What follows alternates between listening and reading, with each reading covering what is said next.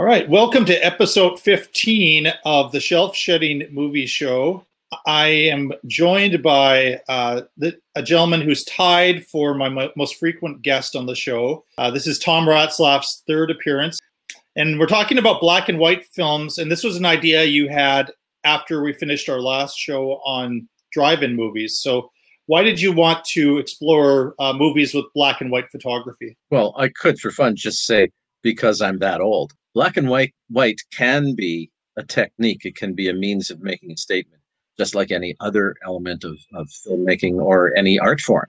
Light and shadow can be very, very powerful. And some directors and cinematographers use it extremely well. The same can be said for black and white being used very well, just as well as light and shadow. So I think it's worth exploring. Also, some of my favorite movies are black and white movies because I grew up loving Charlie Chaplin and Buster Keaton. So there's a soft spot. Yeah, it's a bit of a nostalgia factor, I guess, huh? Yeah. When I was growing up, it seemed like if a movie was in black and white, it was too old and it wasn't worth seeing, you know, that like the stupid way you think when you're growing up. And speak for yourself. I'm not sure when it changed for me. And I'm not sure if I ever completely believed that, because I still kind of like watching some black and white TV shows that would still air periodically during my childhood. And as I've gotten older, I appreciate it more and more. I think I can be impressed with a movie in black and white, sometimes more than I can with a color film. What we're looking at is 6 movies here, 3 of which were made in a time when it was common for films to be in black and white. And then what I admire is like beyond that, when we start looking at, we have 1 movie from the 70s and 2 from the 90s, where it's a very specific choice by the director and likely the director of photography to go with black and white as a means to tell a story. I think it works quite well for the 3, I'll call them contemporary, even though 1998 was a while ago, and that's the newest movie we're looking at in this show today. Yeah. So I kind of admire when contemporary filmmakers make that choice. And often the results are fantastic. And I think all 6 of these movies have moments which look really good. There was that awful movement. I don't know if you remember last show with Lee Beckman, we talked about how Ted Turner buried the 1996 movie Crash, Cronenberg's Crash. Ted Turner also had his movie network, and his idea was that, nobody's going to watch an old black and white film, so let's colorize all of these classic films, including, you know, Casablanca and movies like that, which were never meant to have color photography. The results are dreadful. Well, they are. I mean, one of the decisions that's made early on is to go with color or black and white, and once that decision is made, all of the other related artistic choices depend on that factor, right? The lighting director has to know that it's going to be black and white as opposed to color, and has to light things differently for a black and white movie. So if you colorize that, you're going to get something that doesn't look quite right. I mean, even if your ability to colorize is very accurate and very natural, it's still not going quite right. The 6 movies we're looking at, John Huston's Key Largo. Then we're going to look at Tennessee Williams, but A Streetcar Named Desire. Then we're going to look at Touch of Evil. We're going to be looking at the special edition director's cut. Then we're moving into the 1970s with The Last Picture Show. And then we're going to take a look at Tim Burton's 1994 biopic of Ed Wood. And we're going to end it off, starting to become a tradition to have a Woody Allen movie when you're on. Woody Allen's 1998 film Celebrity, which, as always, there will likely be spoilers for the 6 movies that we talk about. My name is Frank McCloud. I'm about 12 miles off Boot Key Harbor on my way in. Over. Hold your course. You're headed straight for Key Largo. Key Largo.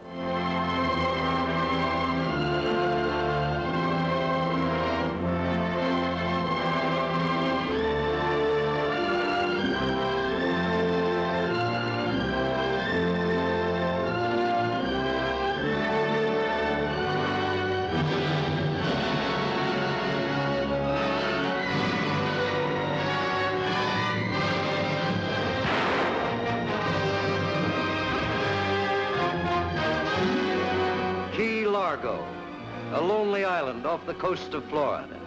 Sultry, heat-ridden, cloaked in the strange menace of the sea. But stranger still is the destiny that brings these people to this remote outpost, to be held at bay with a price on their lives, by a man with a price on his head. Nothing to stop me from wiping you all out. What good'll that do, boss? Forget it. Her kind's a dime a dozen. I say smack her and let it go at that. Smacking her isn't enough for such an insult. He'd have to kill her. Then he'd have to kill the rest of us because we witnessed it. But to kill us all or nothing. We rid ourselves of your kind once and for all. You ain't coming back. Who's gonna stop me, old man? Filth. You filth. I won't let you go without me. You've got to take me. You've got to. Get away from me.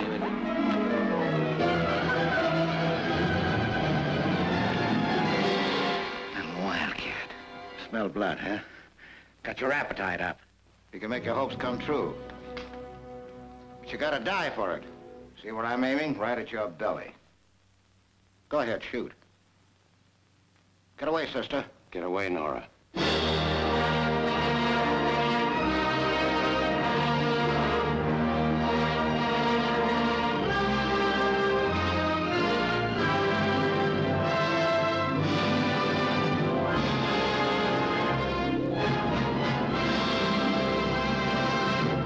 We're starting off in the 1940s. I'm going to mention some names to you, and I think this is an impressive list. John Huston, Richard Brooks. We also have Humphrey Bogart, Lauren Bacall, and we have Edward G. Robinson. They are behind Key Largo. Bogart plays a man who's coming by to visit his war buddy's family's hotel. He stumbles upon a really weird situation in the hotel where it turns out that there's a gangster played by Edward G. Robinson who happens to have taken over and are kind of holding people hostage, not immediately, but as the story goes along. And a hurricane approaches, as happens in the Florida Keys. Both Bogart and Robinson end up having a confrontation with each other throughout. And that's the setup for Key Largo, a movie the first time I saw it was I just caught it on television. I didn't catch it from the beginning, but it was kind of in the middle of things. I thought, well, this looks interesting. And I was intrigued by it. And I really wanted to see the whole thing. And I was happy years later where I spotted a Humphrey Bogart collection where Key Largo was one of the films. And I've watched it several times and I enjoy it every time. And so it'll be a generally positive review for me. But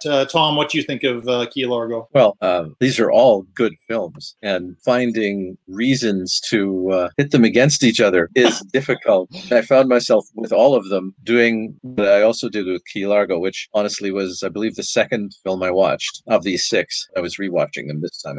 I found myself right from the beginning being picky about little things. Early on, there's some physical action that to me looked very under-rehearsed. Mm-hmm. And of course, filmmakers sometimes are in a hurry to get to a finished, in a hurry to put a scene in the can. They've got producers nipping at their heels, budget reasons. So I can understand why it happened, but it surprised me actually in a John Huston film. I know this is an earlier John Huston film, but let's face it, his earliest, I believe, was The Maltese Falcon, wasn't it? Pretty high bar to start with. It was certainly one of the early ones. So that surprised me. And also, it's in the early part of the film, it is kind of slow. It takes a while. It's trying to build suspense, but it's almost as though it's trying too hard to build suspense. There was one point, I have to read you my note here. There's one point it felt like they were trying, very intent on using silence. So I wrote, come on, this isn't Pinter. It's it was just too slow early on. And yet, I think it's a very good film. I mean, some of the acting in it is very strong. Bogart and Robinson together would have to be either a total disaster because they keep trying to outdo each other, or a great success because they have their characters trying to outdo each other. They work well together. And of course, they made several films together. It was at least four. They went way back before Bogart was a leading man.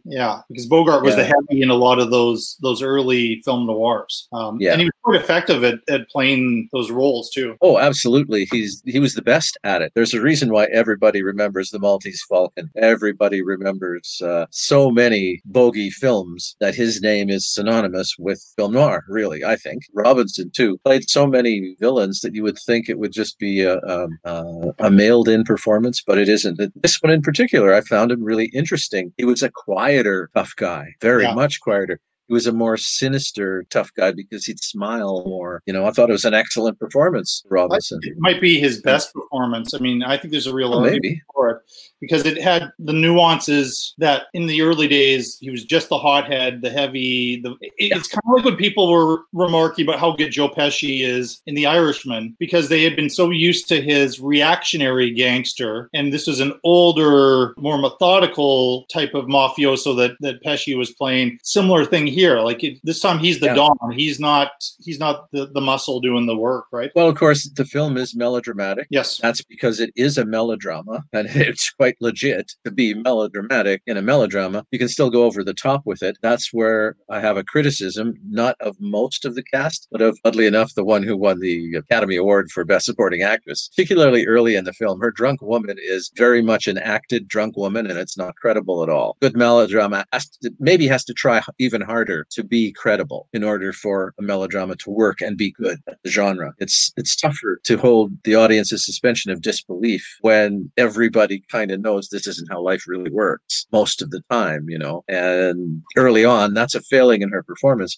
and yet she has some very strong scenes, almost wondering whether because the two problems, the physical action being under rehearsed, slow suspense, and the early part of her performance all seem to be the weakest in the beginning of the film. I'm wondering if they didn't film those scenes at the end when they were out of money and out of time, and so did a more hurried job. I have no idea. But I'm curious to find out, because as the movie, the middle and the end of the movie, but particularly the middle of the film, is so much better than. I think I was used to seeing this at that era with stage fights, very choreographed, and you could see the choreography. I'm even thinking of some sequences in Casablanca, which is one of the great movies of all time, where there would be some action, but it still felt, and a lot of film noirs as well were like this, with like the gangster slapping the person. There's some of those scenes in here too, where you kind of hear the sound effect and how it was done. You could see that a little bit more. So that might have been also a little bit of the age of the film type of thing.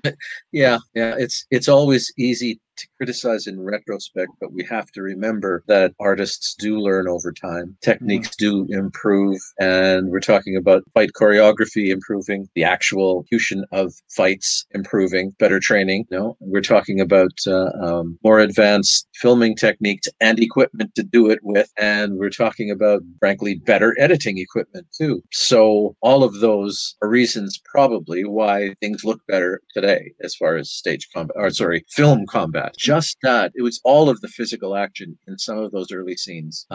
It looks like an early rehearsal. You've just blocked it, and now the actors are just trying to get a feel for physically being in the room and relating to one another. Even that early on found a little questionable. I think that sequence is in a hotel room, which is a very cramped space for a lot of the action that's happening. Once they're down at the lobby and the bar area in the hotel, I think they have a little bit more room to be able to be successful with some of the action that happens there. I don't want this to turn into like the Rebecca review or anything like that, because we're maybe not as far covered. No, we're not. With that one. As I said, I was looking specifically, I found myself looking at kind of details when I look at the bigger picture of the film Key Largo. I'm very positive about it, and I definitely think it's worth seeing for a lot of reasons, including Huston's direction, even though it sounds like I'm being critical of his direction. Actually, I felt like I was trying to apologize for it, coming up with excuses like they were low on money and low on time when they shot those scenes. I almost feel that way, like when you like a movie, and there's a few things there, and I think maybe of the six that we're looking at, this one feels the oldest. It is the oldest, but it also feels the oldest. But really, it was only a few years between it and Streetcar Named Desire, which we're going to talk about shortly. And the physical action in Streetcar Named Desire, even though it's a different context completely, seems very, very tight and very realistic. Mind you, it came out of a major stage production that almost everybody. Well, this was based on a stage production, wasn't it? Based on a play as well. Yeah, it was. It was. Bogart and Bacall and Robinson weren't in the stage production. No.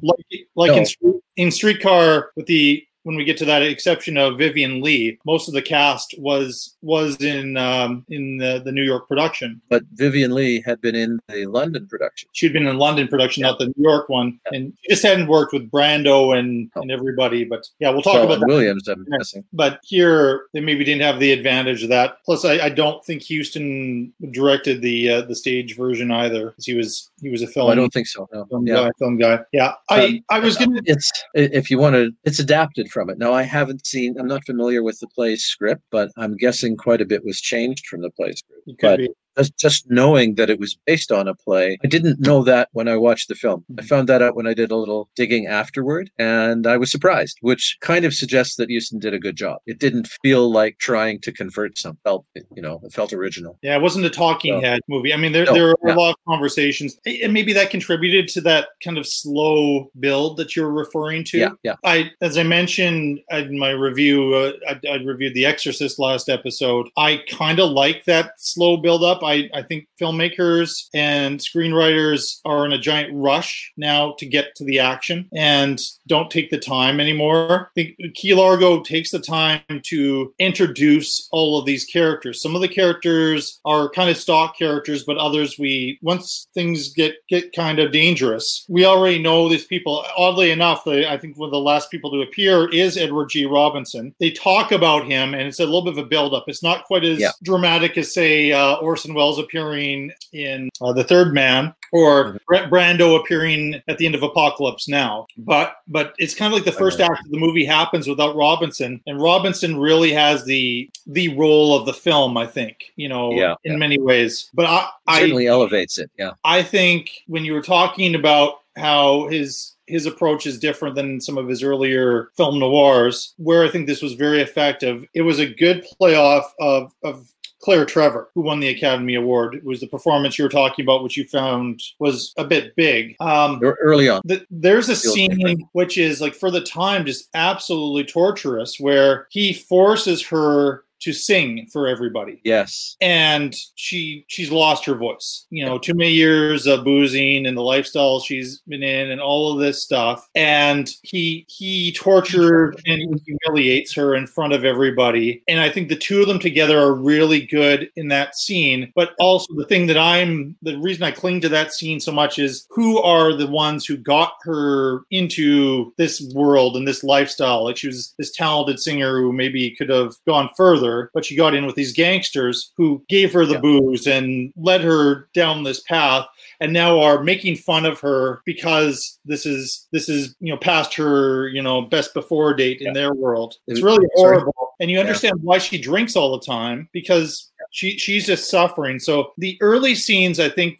there's no point where we really see her sober in the film. No. And so I feel like her being there, like, she's already drunk and she's kind of flirting with the Bogart character when he arrives at the hotel, and all that's going on. I think there's some screams, some moments in there. I get where you're saying that's a little bit almost maybe playing, might be better on the stage almost than on film. But I don't disagree with the fact that she got nominated for an Academy Award. I'm not sure who else was against her for that year, but I think her and Robinson were the best performances. Bogart's Bogart, but great movie. But this is a different Bogart too. It's a different Bogart for sure.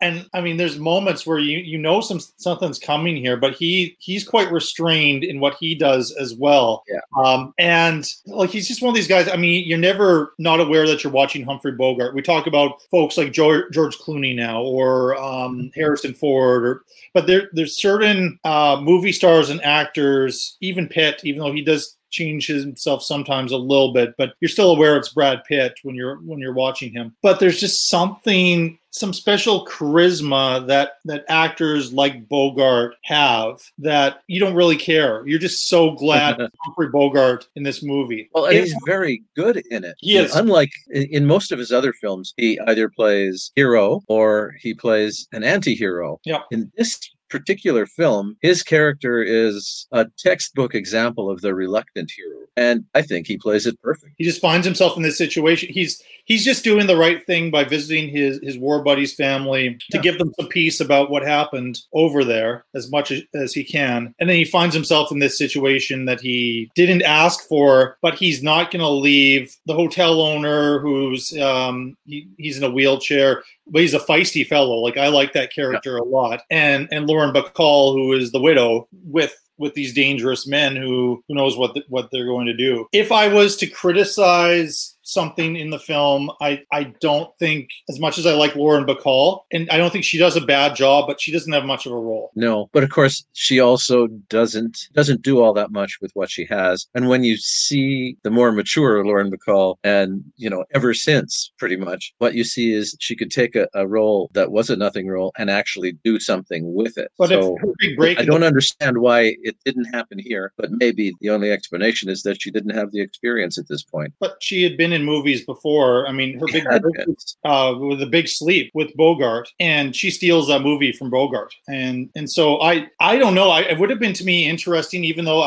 maybe they had some rule that the two of them had to be love interests in every movie that they were in together. But it would have been interesting to see Bacall play the drunk gangster girlfriend and see what she would have done with that. Although at the time she was too young, probably. She looks, forget how young she looks, because she spent so many years, to me, being middle-aged to older, right? And so but always looking younger than she is. I really like Key Largo. I'm not sure how many people listening to this have seen it, because there is a real hesitation to see black and white movies and movies that are older than sometimes 2010 is a stretch for a generation of moviegoers. But I really think people should check it out.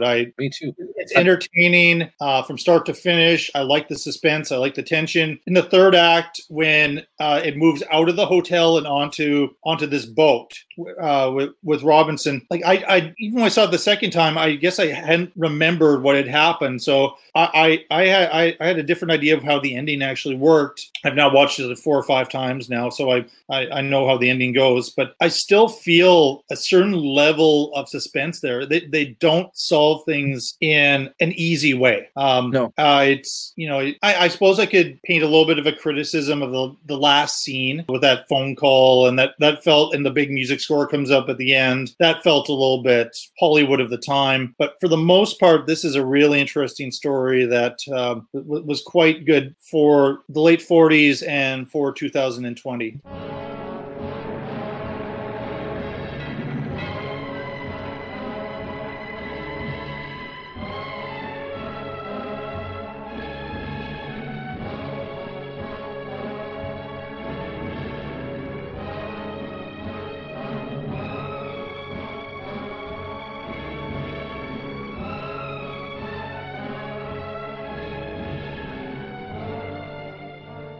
Won the Pulitzer Prize, the Critics' Award, the most revealing play ever written.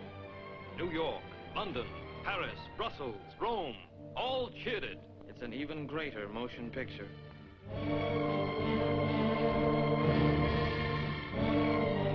This is the story of a woman, Blanche Dubois, who wanted so much to stay a lady.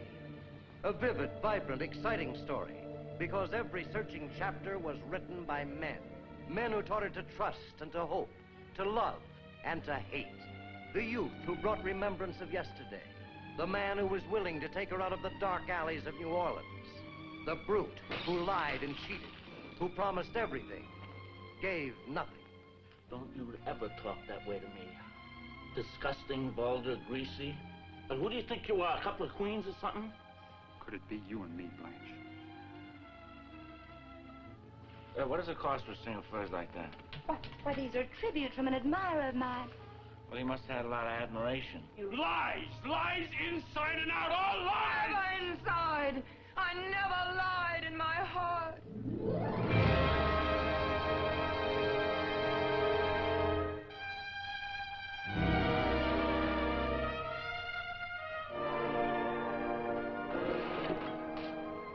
You got plenty of room to get by me now. Oh. You think I'm going to interfere with you? Marry me, Mitch. don't think I want to marry anymore.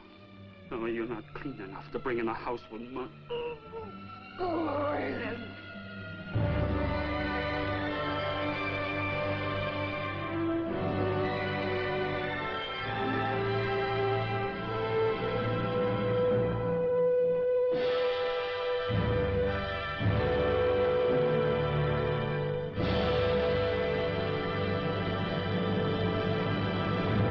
Streetcar Named Desire is no doubt a classic. And I think in many ways it changed film acting. The argument last episode, I reviewed Last Tango in Paris with Lee. And I talked about how I think as far as Brando, he was the method actor. And how his diva-esque behavior became very difficult from some point in the 70s onward. But I kind of feel like as far as his approach to film acting, we can go back to Last Tango in Paris and Streetcar Named Desire and say it worked really, really well in both of these performances. People said that Brando changed film acting because of his portrayal of Stanley Kowalski. But everybody is good in this movie, and it's really interesting. It won 3 Academy Awards, and the person who was left off was Brando himself from winning Best Actor. Otherwise, they would have had all 4, which would have been unreal. The other thing that was interesting, a Canadian Jessica Tandy played Blanche Dubois on Broadway, but I guess she wasn't even kind of the second choice for the role for the film. They were going for Olivia de Havilland, I think was originally they were looking at. Then her husband at the time said she shouldn't do the role, and they ended up with Vivien Leigh, who, as you mentioned, was in the London production of Streetcar Named Desire, at the time married to Laurence Olivier. And I always feel like she is just so good in this film. She's also partially responsible for people saying that this role is a little bit cursed because, she had some mental health issues. And I guess the later part of her life, she was having trouble separating herself from the Blanche Dubois character. It's like a little bit of a Hollywood urban legend, like the Heath Ledger was never, he became the Joker and he got too deep into character type of thing. But Vivien Leigh was not a method actor. So you have Brando and Malden and Kim Hunter. I believe they were all from the same method. Lee came in and she was a technical British actor and didn't approach things that way. I think initially there was some tension, but things really, really worked out. And they're different approaches to acting, but their chemistry on screen is something else. If you don't know the story of A Streetcar Named Desire, it's basically Blanche Dubois has landed in New Orleans in this small apartment with her sister Stella, played by Kim Hunter, and her sister's husband, who she hadn't met before this, Stanley Kowalski. And the Dubois had come from money, and now this was very much not what Blanche was expecting. And things get really, really heated as there seems to be a struggle between Blanche and Stanley for Stella's affections, and some have argued on a more spiritual level, it's a battle for her soul between kind of an angel and devil figure, this base caveman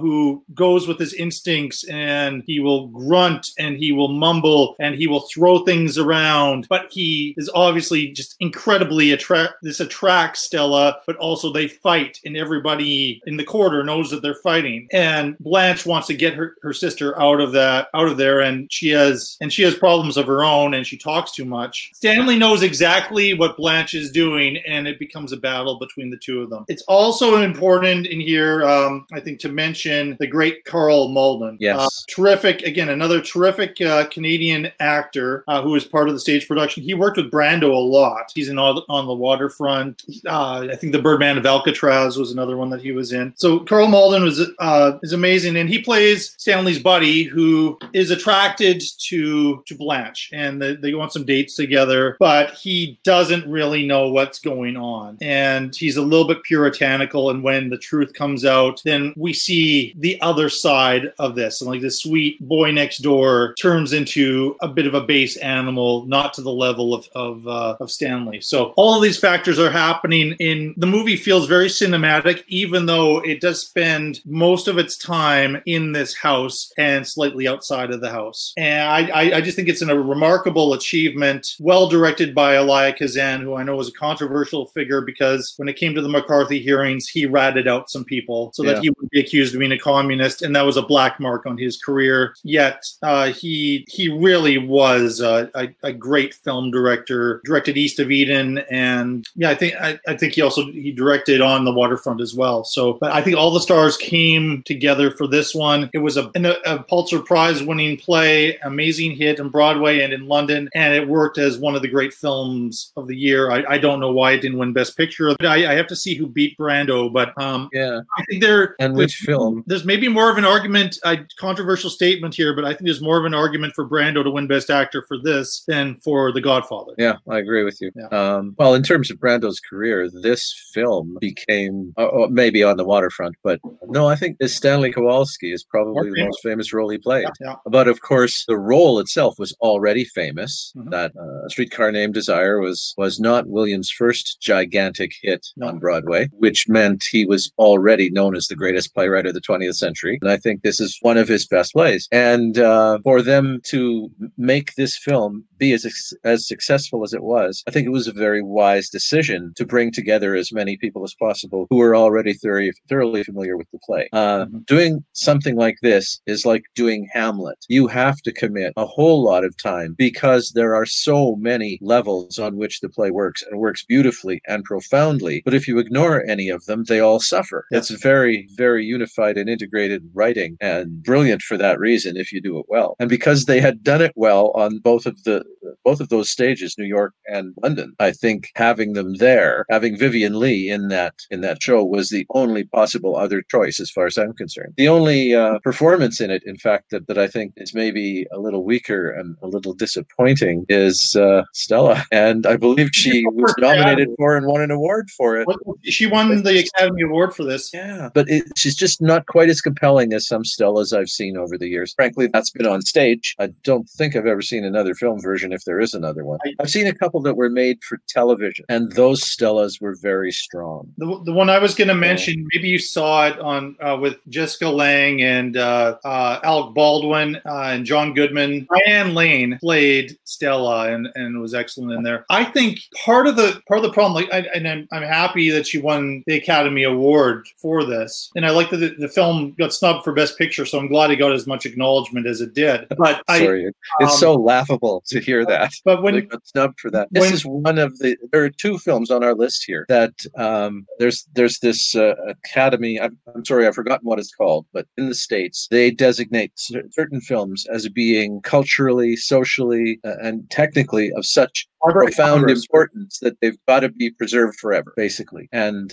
Streetcar is one of those films. The other on this list, of course, is The Last Picture Show. In other words, they are significant historically in the history of film, which is related to the stage. Of course, we all know Streetcar Named Desire is now kind of sacred in the theater world too. Like it's one of the biggies. It's one of the ones that they can actually do every few years, even though it's old. It's sacred no matter what. I mean, it will outlive me in its importance. It'll be like looking back at a Shakespearean play in 200, 300 years. I think going back to the Kim Hunter point you were making, because I was watching her performance very closely this time to sort of see, because I have had that feeling too, that she gets kind of swallowed up, but you have to keep in mind, this may be Brando's best performance. And yet he can share the screen well with the others. Yeah, this may be Carl Malden's best performance. Yeah. And this is Vivien Leigh's best performance, as much as I like Gone with the Wind. And it's funny that a classically trained British actor like Vivien Leigh is known for playing two of the most famous Southern characters in film history.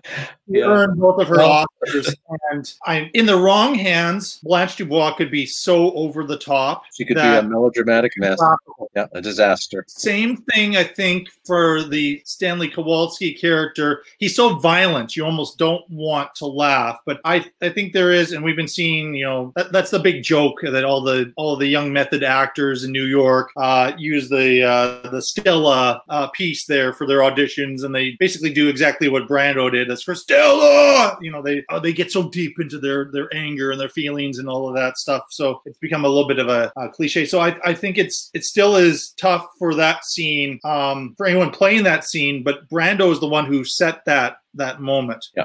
That Stella and then I've always depended on the kindness of strangers are two of the most famous lines of all time. And everybody knows that they're coming now. It's like To Be or Not to Be in Hamlet. And how is this going to be done? And I just think these were the people that set that forward, whether it was film, TV, or stage, that we were going to see a version of it. So no doubt it's just such a great movie in a list of great movies that we're talking about. My points distribution, I know I'm going to be losing sleep over it because it's so tough with a list like this. But I think we would just end up just gushing about this movie. Is there anything else you want to say about Streetcar Named Desire? Only that, bizarre though it might seem, I think that it's the second best film on our list, and it's one of the best movies ever made. So that should tell you how much I like the other one. But you already knew that. Yeah, I knew that. No, it's brilliant.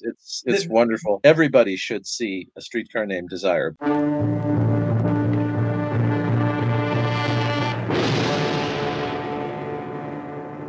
This was her wedding night.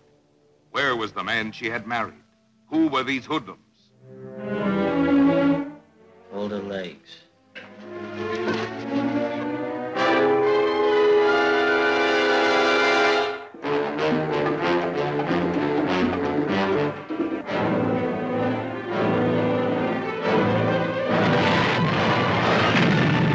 Starring this outstanding cast: Charlton Heston, Janet Leigh, I could love being corny if my husband would only cooperate.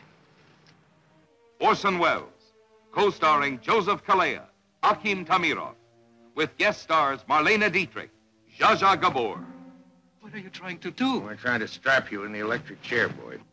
Only the offbeat, original, creative powers of Orson Welles could bring you so suspenseful, so gripping, so different a drama of love threatened by vengeance. Mike may be spoiling some of your thoughts. Mike? My husband, yeah. And if you're trying to scare me into calling him off, let me tell you something, Mr. Grandy. I may be scared, but he won't be. Of a struggle between titans. You framed that boy. Framed him! Of a manhunt like nothing you've ever experienced.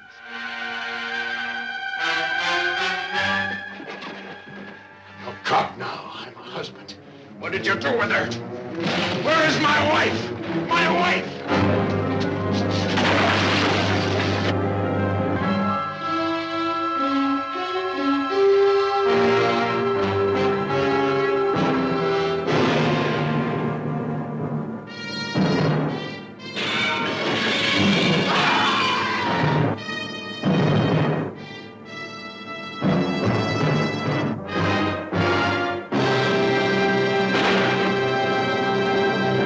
We now move to 1958, and Orson Welles was now the man. I mean, it had been many years since Citizen Kane, for generations, was considered the greatest movie of all time, certainly greatest American movie of all time. And so we're in 58, and people are dying to work with him. But he's working with Universal on a film called Touch of Evil. There's a tie-in when we review Ed Wood later on, where there's a scene where Ed Wood encounters Orson Welles, and they were comparing notes on how the financiers for both of their films in two different leagues, mind you, Hollywood, are interfering with their creative process. And you hear Orson Welles complaining about all this stuff. We get to that, like a lot of that was fictionalized. Like that was not, Orson Welles did not. Orson Welles' issue with the studio happened after the fact, because he had a cut of the movie that he wanted released, and they would not release that version. So one of the things that I liked, and it continued on, but in the 90s, they were starting to restore some classics, re-release them in theaters, and they got Orson Welles' director's cut and released it in theaters. And so the DVD I have has both versions, both the theatrical and the special edition director's cut version. And when you asked which version to watch, I said, let's watch the one that Welles wanted to have happen. So yes, so his complaints with the studio and sort of continued after the fact, because he was still still very much an independent-minded filmmaker at a time where they didn't really have much independent cinema. And this Touch of Evil is a really, again, another, to me, quite fascinating film noir. It's described on IMDb as a stark, perverse story of murder, kidnapping, and police corruption in a Mexican border town. We start off with, up until a point, this was the most extraordinary, and I think it still should be given credit as the extraordinary opening shot of the film, which is, I believe, approximately 8 or 9 minutes long, and it's all one take. And it takes us from following a car from one side of the border, and then the border crossing, and it leads to a car exploding. And it just happens that this Mexican agent, played by Charlton Heston, and his new wife, Janet Leigh, famous from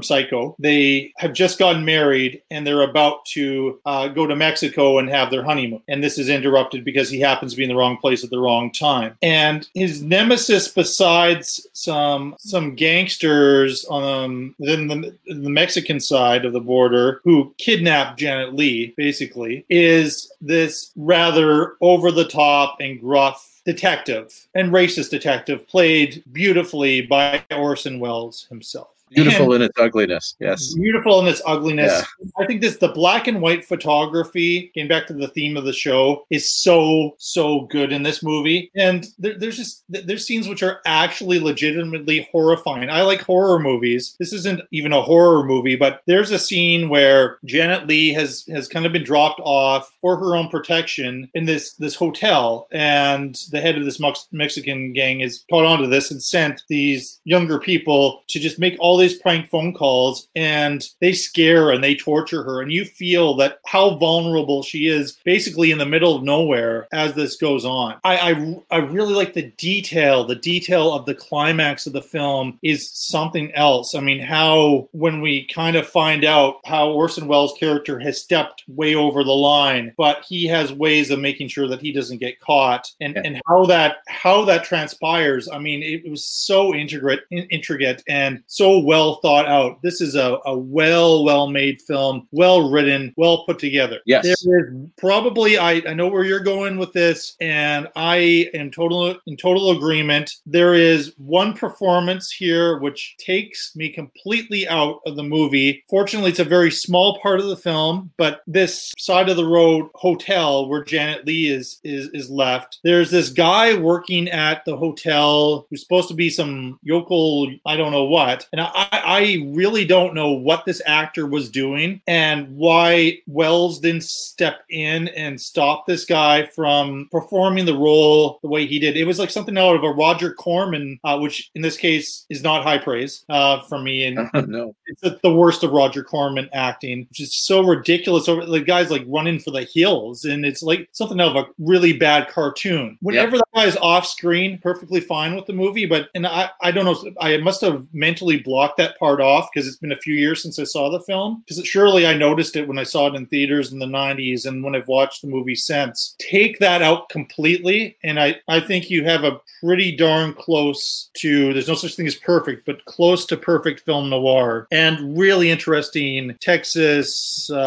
Mexican border town type of a film as well. I almost like it as much, there's a few points against it, but I almost like it as much as Citizen Kane. I think it is attracting to Charlton Heston playing a Mexican, but Charlton Heston I felt was a little bit more toned down. Like sometimes he was playing this for the stage in his film roles, and he's not doing his Charlton Heston deep voice thing and over enunciating. I felt he was playing a real character here and interacting in a legitimate psychological manner with those he encountered. So those are the things that I'm reaching for criticism. So I'm not just gushing about Touch of Evil, but I really like this movie. Yeah. Well, I like it too, and I agree with you. Heston's work is interesting because it's different. It is unfortunate that he's cast in the role. At the time, it was common practice, of course, cast white stars of how things were done at the time. Yeah. But now it's unfortunately, it also, to add to the criticism of Heston, it seems to me as though he didn't even try to make this character seem Mexican. He was just called Mexican, therefore he was Mexican. Played it is an American. But wasn't he born in Mexico, but then he educated in Texas? Like, but given a lot of the things that the character says and does, it feels like the character believes he's Mexican. It only seems to me like Charlton Heston doesn't. It sounds like Charlton Heston in his voice. He's one step short of Mexican, and I would be afraid, particularly with some acting choices. I mean, it had progressed a bit since the 30s and 40s acting, but I still would not want to see, and you did see this maybe a little bit more in Westerns, where you would have Caucasian actors playing Mexican bandits, and they'd be going like, "Si, senor," like the Taco Bell commercial almost. Yeah. And that's the thing that maybe Heston was trying to avoid, is if he tried to do a dialect, he would be kind of racist and disrespectful in that way. But he neither sounds like he's from Texas nor Mexico. No, that's part of it. There are quite a few Mexican characters in this film, and I don't think you could level that criticism against any of the other actors, whether they're actually of Mexican background themselves as people or not. I don't think any of them played their characters as though they were American, and Heston did. So for me, that's a criticism, or that's an additional problem. Early on, I felt like this was a bit of a derogatory vision of Mexico, and I still think so in a way. I mean, on the whole, it's pretty clear that Orson Welles had some really strong things to say about racism. Yes. And that was brave back then. Saying those things was brave when you were saying them about white people to white people. So, but no one would ever accuse Orson Welles of being a coward, that's for sure. Never. So kudos for that. But it seemed like shots of Mexico are always filled with garbage in the street. That's not how you show poverty. That's how you show garbage. And for me, that was a little bit of a problem. Of course, you mentioned the opening sequence when we have what feels like a bird's eye view. And what happened to me, okay, and this is 2020, I've seen how many pieces of film footage shot with drones, and you can do remarkable things. Well, this feels like it was shot with drones. Decades before drones were invented. Yeah. This is using other kinds of equipment and ladders and so on and so forth. And it's a remarkable feat, and it must have been incredibly expensive and difficult to set up. And of course, if anything went wrong, they'd have to reshoot so much because it is a continuous shot. And it was also shot. I found that amazing. Sorry? It was shot on location. It wasn't shot in the studio. And as I understand it, this is how the story went. They shot it a few times, but the sun was about to come up, which would have been a problem. And he just wasn't satisfied with it. So he said, this is the last one we're doing. And he said, I don't care if you make a mistake with your lines or anything like that. The only way we can fix that in post-production, but the only way I'm going to be mad at you is if you stop and say, "I'm sorry, Mr. Wells." Yeah. So, and then they went and shot it. And it was the final time they shot it. That's the one they used in the film. And it's remarkable. It led to where we are now. If it wasn't for that, there wouldn't have been like that 9-minute opening to the movie, The Player. It's The Player. Then we wouldn't have had Children of Men with those long one-take scenes, which led to Birdman, which led to the technology, which led to the extraordinary 1917, which is an entire film where most of it looks like it's all done in one shot. If Wells hadn't taken that step, there wouldn't have been that ambition. And it's interesting to me that it has been 1917 is a British filmmaker, but it's been a lot of the Mexican filmmakers who have tried to outdo that over years. So it's really well done, though, too. Yeah. So it doesn't feel as though you'll be watching the very first time someone tried this. It feels a lot more. It works now. It works, yeah. Another point in this film throughout the film, I was struck by just how amazingly well Wells uses light and shadow. And that of course, is also credit to the cinematographer. It's a very powerful way of not just setting a mood, but making state. And they are made so very well, particularly about Wells's own character, because, shadow is kind of about some of the later scenes, that whole sequence at the end when they're shooting around the pump jack and the bridge and so on. There's so many absolutely remarkable shots, camera angles, and sequences of the shots of the pump jack itself. So much of Vargas waiting, the different angles on the bridge. they serve to they made me feel on edge, which is so appropriate with the action that's going on. I'm trying not to give away too much because it's it's a remarkable ending and a big surprise, and it's surprise in some ways, including in how it's shot. And I hope people go to see it and don't have a preconceived notion of what they're going to see, except for me to say it's so worth seeing. It's filmmaking at its best. I think with all 6 movies, not a ton of people now have seen these movies. Some of them maybe have seen Streetcar. Yeah, Touch of Evil is not one that I think enough people have seen, at least from the younger generation. And it is, you don't know what's going to happen towards the end. There's real danger in it. And I think the brave move, as much as like the portrayal of the Mexican town is of being quite dirty or whatever, but I think it is a city where there's a bit more crime. Might be the justification, but there is no doubt who we may think we know who the main villain is in this movie, but the Mexican character is way out of his league. He is a kind of a poser next to the major villain, and the major villain is the American law enforcement, which would have been just so revolutionary, because we're still talking about police corruption in 2020, and in the late 50s to be talking about this and the cover-up and all of the work, and the racism, and all of the work that Charlton Heston's character has to do to stop a bad police officer from covering up a wrong is extraordinary. Which I'm glad. I wasn't sure if you would like this movie or not. I know you don't always like Charlton Heston, and I wasn't sure how you would feel acting wise. How do you feel about Wells and Lee? I want to get your take on them. Oh, yeah. She is so very convincing as this strong. Well, early on, she comes across as arrogant, but she's a very strong character. And in those 1950s, remember, 1950s where women were playing housewives. I mean, that was great. She's in a dangerous situation. You mentioned once she's as good as kidnapped. And what's her response? Well, the typical 1950s film response we would think is she would break down and cry or just be terrified. Yeah. She is not. I'm terrified for her. She looks him straight in the eye. She is tough as nails when she needs to be. Yeah. And later when we see her vulnerability, it becomes, we feel with her so much more strongly because she doesn't wilt at the first sign of slightest danger, and she's already shown us that. So when she's afraid, we're afraid.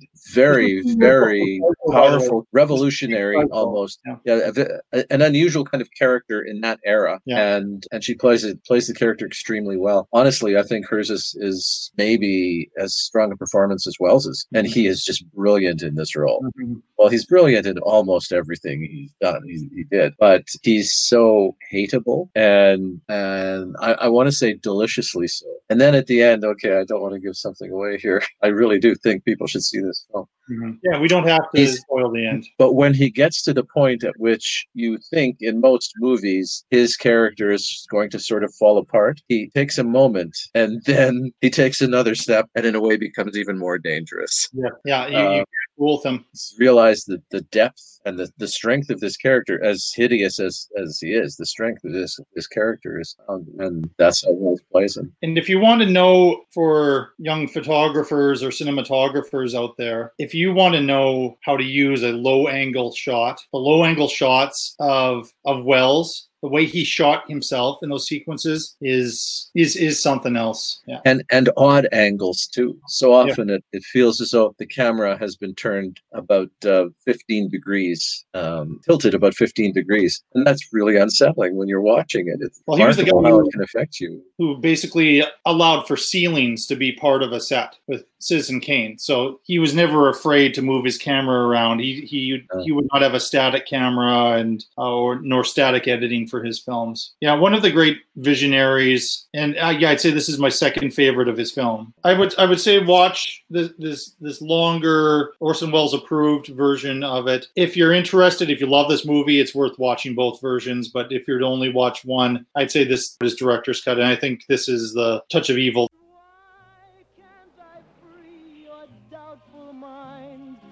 And melt your cold, cold heart. Tony Bennett's Cold, Cold Heart was on everybody's hit parade. Elizabeth Taylor was getting married. Boys wore ducktails. The police action in the Far East was Korea. And Anarene, Texas, like other small towns, is approaching the end of an era. I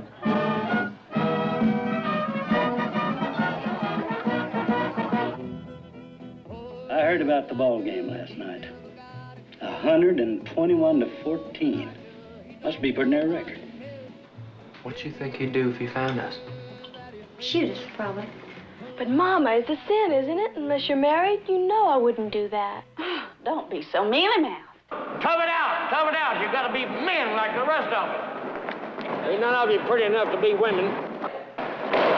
You boys can get on out of here. I don't want to have no more to do with you. I've been around that trashy behavior all my life. I'm getting tired of putting up with it.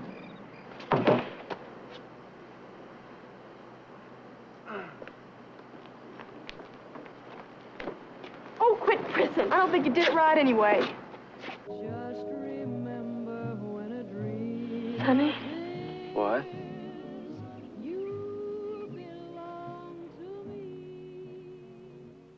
That's a lie. I'll stay with her all night one of these nights, too. She done promised. You won't either. Yes, I will. Why shouldn't I?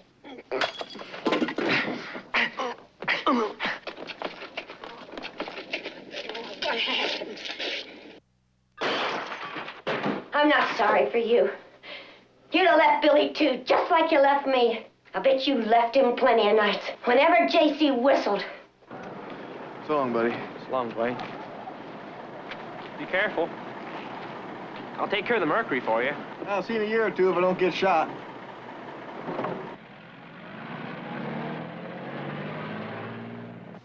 You wouldn't believe how this country's changed. I reckon the reason why I always drag you out here is probably I'm just as sentimental as the next fella when it comes to old times.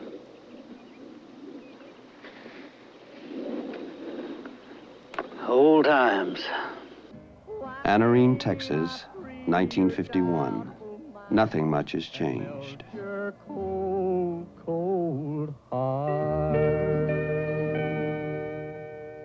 1971's The Last Picture Show was the announcement of Peter Bogdanovich as a major filmmaker. He tells a story which is based on the work of Larry McMurtry, a very important novelist, and a generation later was responsible in many ways for the movie Brokeback Mountain, which also was revolutionary and another movie that you could argue should have won Best Picture. The Last Picture Show is set in a Texas town. It's set in 1951, and a group of high school students, they come of age in this bleak, isolated North Texas town that's slowly dying, both culturally and economically, and the symbol of which is the town's movie theater. And the title is called The Last Picture Show, and it's just represents a change and the move from innocence to adulthood. I've watched this movie, I think, 3 times. Each time I get something different out of it, and each time I like it more and more. I watched it in preparation for the previous show that we had. I almost didn't want to watch it again to prepare for this one because the third time it was like I got it.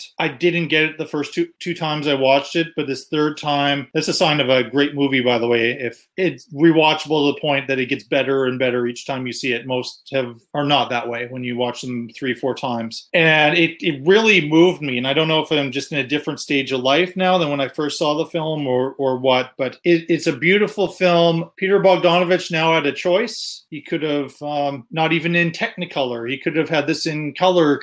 He could have shot the film, but he went with the 50s. He went with nostalgia. He went with black and white. Perhaps the values of the town are black and white. There's many reasons to shoot this movie that way. I also I wanted to mention in there with Bogdanovich, his follow-up film, also in black and white, Paper Moon, which I caught a few months ago, sort of during the early days of COVID. I hadn't seen it before, and I was just like, I kind of wish I was alive in the early 70s to see this, to be like, this guy is the future of cinema, because both movies touch me deeply. I don't know how modern audiences would take the pace of The Last Picture Show. It's a bit of a sit. It's not that long a movie, but it is several years in the lives of these characters, and it kind of moves at the pace of the town, but it's the perfect pace for this movie. The I'd acting, encourage people to not see it when they're tired. Of course, Yeah. I'd encourage people to never watch something when they're tired, unless it's just a throwaway, something that they can fall asleep in front of,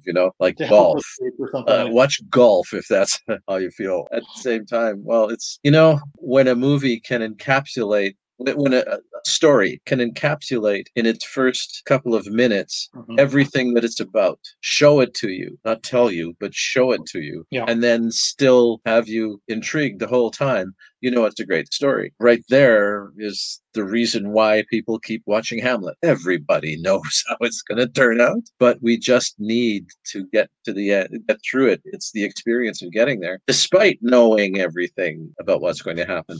Well, if you watch this film closely, you'll see in the very, very first few shots this stark, sparse, dead town that looks like the surface of the moon. It's so dry, it's dead, it's dusty, and it's in black and white because it must be, because that makes everything look even more dead. And it isn't just the town that's dead, it's most of the ideas of the society at the time. It's most of the lives in the town. They are. And these desperate young people are trying to find life. Not just the desperate young people, these desperate characters are trying to find some semblance of life because they're living on the surface of the moon. To me, that's what the first few shots say. And that sums up an awful lot of what the film is about. And yet I was riveted through the whole thing. Again, I was alive then. I didn't see it when it first came out. I saw it a couple of years later at the wonderful Place Riel Theater on the U of S campus. It's now a lecture hall. They do sometimes show film. I think the film class is held there. Anyway, that's where I saw The Last Picture Show. And I remember being surprised that it made me feel scared.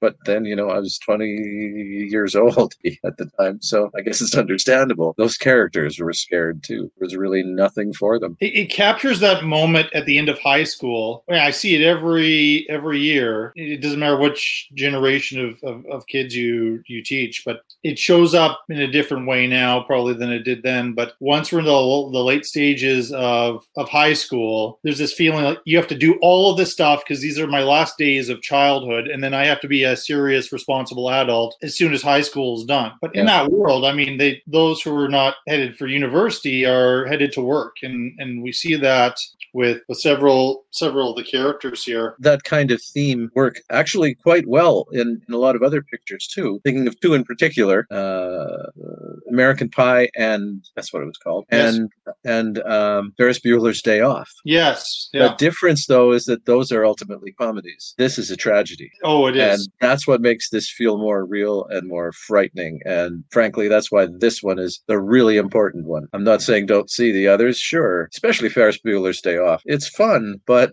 this is more important. This one, The Last Picture Show. There's so much to talk about with it. I feel almost overwhelmed. Like, where do we go in our conversation? Because it's almost like there's a whole series of stories here. Yeah. We're following Timothy Bottoms as the actor who plays Sonny Crawford, and we see most of the story through his point of view. And he was on the football team, but they were an awful football team, and that's where the movie starts, is everybody in Texas, in the town, giving them a hard time. To have a bad high school football team in Texas it's worse than Saskatchewan. It's more than a religion in that state, and we see that right away. And like, he's one of the football players and sort of one of the stars in there, but and he's dating this girl he's not terribly interested in, and he's I think more interested in his friend's girlfriend. His best friend is played by a young version of the dude himself, Jeff Bridges.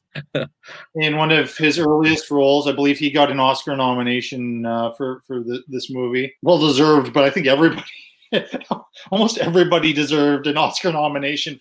Back when they had they didn't really have the Ensemble Award, the Screen Actors Guild Awards at that time. This would have been the film to win the Ensemble Award. It's... Oh, absolutely. But these are all people that are young and hungry. You try to get this cast together now, and it would cost you... At the time, this was the Dead Poets Society of its era. The girl that all the boys are interested in, the virginal girl next door, who is incredibly manipulative, but nobody knows because she's a Texas Southern belle, as sweet as pie, is the film debut of Sybil Shepherd. And Sybil Shepherd is very very, very good in the film. And this character is Blanche Dubois when she was in high school. I think it'd be easy to dismiss her performance as not being that much of a stretch, but I think it's actually one of her better performances, film, television, or otherwise. Yeah, she's terrific. Ellen Burstyn, I just talked about The Exorcist. I just love her. I mean, even if she's in a bad movie, she's not bad, and I sort of juxtaposed her to Brando in the last episode. She's a deep method actor, believes in Stanislavski and all of that, but she's professional. She serves the character and she serves the story of each project she's in. She's not demanding. She's not a prima donna. She's not obsessed with herself. And that's been the case early in her career, in the middle, and still to this day. She plays Lois Farrow, who's Sybil Shepherd's mother. And she's finds herself in fairly unhappy marriage. She will sometimes sleep with this random guy who just shows up in town. But you know that there's this long lost romance from when she was basically her daughter's age, like this opportunity lost, which is referred to. And that also comes across in a character named Sam the Lion, who he owns the restaurant, and he also owns the bar, billiards parlor that's in the town. It's part of what's keeping the town going, and is played by Ben Johnson, who has a 9-minute performance and won the Academy Award for Best Supporting Actor. And this last time I watched it, when I guess I hadn't done the research to know that he had won the Oscar for it. I thought, gosh, that guy's barely in the movie. Like what on earth? So I laser focused on criticizing that move, and I watched it this time, and this performance is the heart and soul of the film. 9 minutes or otherwise, and he delivers a monologue for the ages. I don't know why this is, studied in film schools as how to deliver and how to shoot. Like Bogdanovich's cinematography, his direction for the age he was, the restraint in that is so beautiful, and that monologue is beautiful, and that's where we find out that Sam the Lion had this relationship with the Ellen Burstyn character, but he could never provide the stability and the money that this man that she settled for could. And then we watch the younger people making pretty much the same mistake, because this JC character, Sybil Shepherd, she wants all the best things in life and thinks she deserves them, and she's grown up with them. And her high school boyfriend, played by Jeff Bridges, is not going to bring her that, nor is later on when she switches gears and while Bridges is away, she hooks up with Sonny, with Timothy Bottoms, and impulsively spoilers on this, but impulsively they go and get eloped. And it's actually the funniest part of the film, that whole sequence, especially when they get home. So much goes on there, but Dad puts a stop to that in a big hurry, and just her life is somewhere else. Yeah. But she's giving up on love. But the other half, if you want to think of the heart and soul, is the performance I've left to last, is Cloris Leachman, who is the middle-aged, childless wife of the football coach who is never at home. There's no love in their marriage whatsoever. And he sends Sonny to drive his wife to errands and appointments because he can't be bothered to do these things. And there's this really, really unique love story that develops between Sonny and Ruth Popper, the Cloris Leachman character. And we see what happens when Sybil Shepherd comes along and he forgets about this woman who loves him. And really, I feel that he loves her too, but he's seeing, the other side of the fence, like the most popular, beautiful girl in town wants to pay attention to me, even though he can't see that she is using him. She is using him to make her parents upset, and for many, many other reasons. And that's where my heart was, I guess, as far as the tragedy this time, was the Cloris Leachman character when she's left alone. And we're left with this beautiful final scene between the two of them, which is just remarkable. Cloris Leachman did it apparently in one take. She wasn't allowed to rehearse it. Bogdanovich wouldn't let her rehearse it because he wanted it to be raw. And she said, I can do better. I can do better. He said, no, that was perfect. We're going to print that. And then you're going to win an Academy Award. And that's exactly what happened. She won the Academy Award for Best Supporting Actress for the role. But I'm probably only describing about a third or 2/3 of this movie. And I've been talking on and on for a long time and not letting you get a word in edgewise. And this is the movie. But I agree with everything you've said. And that and more. There's so much symbolism in this film. We haven't even touched on that. You mentioned that. What's his first name? The lion.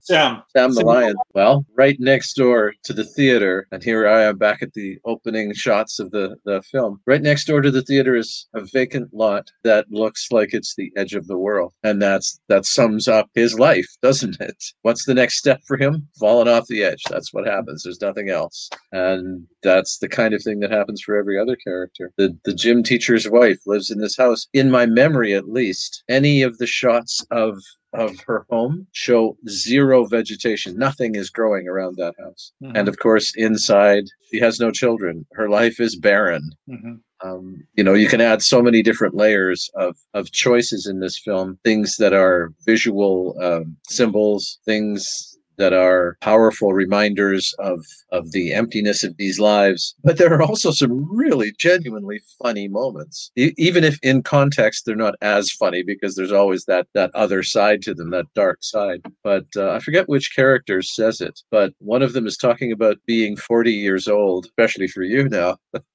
Talking about 40 years old, and he says, it's kind of an itchy age.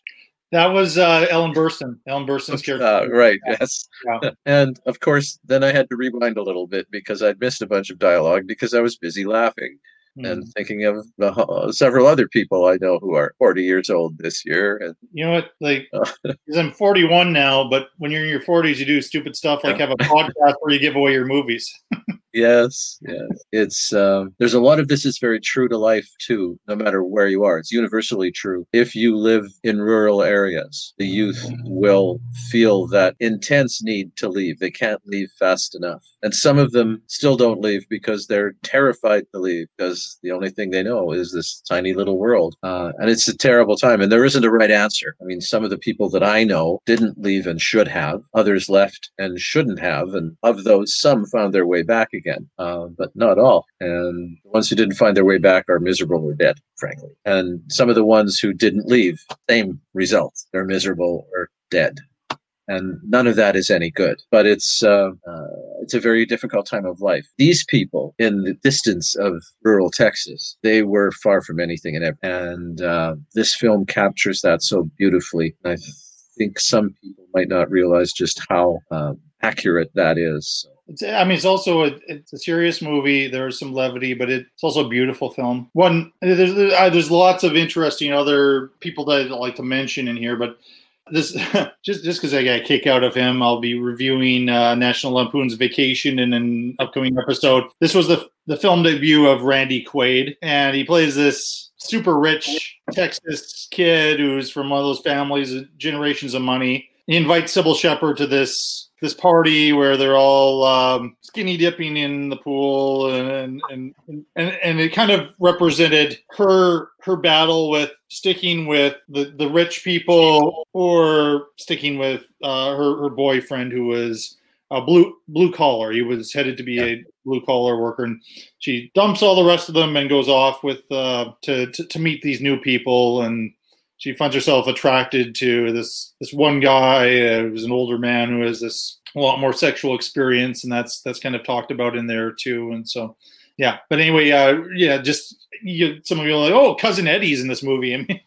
when you're looking for things, at least for my generation, seeing Cousin Eddie is a highlight. The poor man, as I understand it, has had his problems the last 10 to 15 years, but I still think he's a pretty good actor. So here's a little bit of trivia. I could not remember for the life of me what the last picture show actually was. So every time there's a shot of the theater, I paused it to double check what was on the marquee. First on the marquee is Spencer Tracy in The Father of the Bride, which I still haven't figured out. I mean, I don't get the significance of that particular film. The next two make a lot of sense because they're Westerns. The second last film was Jimmy Stewart in Winchester 13, and the last picture show was John Wayne in Red River. And maybe, but I mean, some of this I'll be speculating. Other stuff I kind of know. Jimmy Stewart was in contention to play Sam. Oh, okay. But he committed to a TV show at the time, and he couldn't get out of it to shoot that film. So Ben Johnson, Red River, Ben Johnson was a stuntman extra in it. Okay. Yeah. Father of the Bride, this is the one where I'm stretching things a little bit. I think that kind of represents the JC's types of characters who admired Elizabeth Taylor and wanted that kind of a world for themselves and wanted to get out of the town because they knew that they couldn't have that kind of life to be that kind of young movie star if they stayed in the town. Knowing Bogdanovich, he did his homework. In 1951, it's at what movies were playing at this month in this particular time in the history, and so what would be a logical triple feature there. And it was a different Western in the novel, as I understand it. It was an Audie Murphy Western, B-movie Western was the last picture show. But Bogdanovich, being the film historian that he is, he wanted a really dramatic, important film to play for that last night for the film version. And Red River is a classic. Last Picture Show is great. I'm afraid you'll be a little bit mad at me with the points business here. But it's the balance of 6 quite strong films that I think will be the thing here. So I will revisit it soon. I'm interested what the fourth sitting of the Last Picture Show does to me. Check out, if you haven't seen the Last Picture Show. Tim Burton, director of Batman, Beetlejuice, and Edward Scissorhands, now takes you to a completely different world. The true story of a Hollywood legend, Ed Wood. And action! He made movies like no one else. You want to keep moving. You've got to get through that door.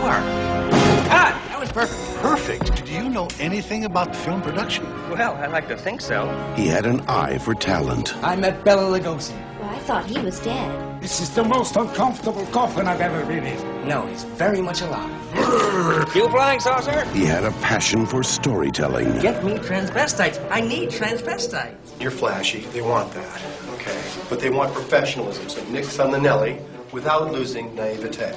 What kind of a movie is this? It's science fiction. A heartbreaking romance. Grave robbers from outer space. Grave robbers from what? And he had a secret he couldn't hide. I like to dress in women's clothing. Panties, sweaters, pumps. It's just something I do. You don't like sex with girls? No, I love sex with girls. Wearing their clothes makes me feel closer to them. How can you act so casual when you're dressed like that? All right, everybody, let's finish this picture. Touchstone Pictures presents Johnny Depp, Martin Landau, Sarah Jessica Parker, Patricia Arquette, and Bill Murray in the true story. Give him a hand. Keep rolling. Of an unforgettable filmmaker. We're making another movie. I got the Church of Beverly Hills to put up the cash. How do you get all your friends to get baptized just so you can make a monster movie? And his legacy that will live forever. How do you burn this off? Shake his legs around. Looks like he's killing me. Ah! This is the one. Strap in! I command you! This is the one I'll be remembered for. Ed Wood, a Tim Burton film. Really? Worst film you ever saw? Well, my next one will be better. Hello?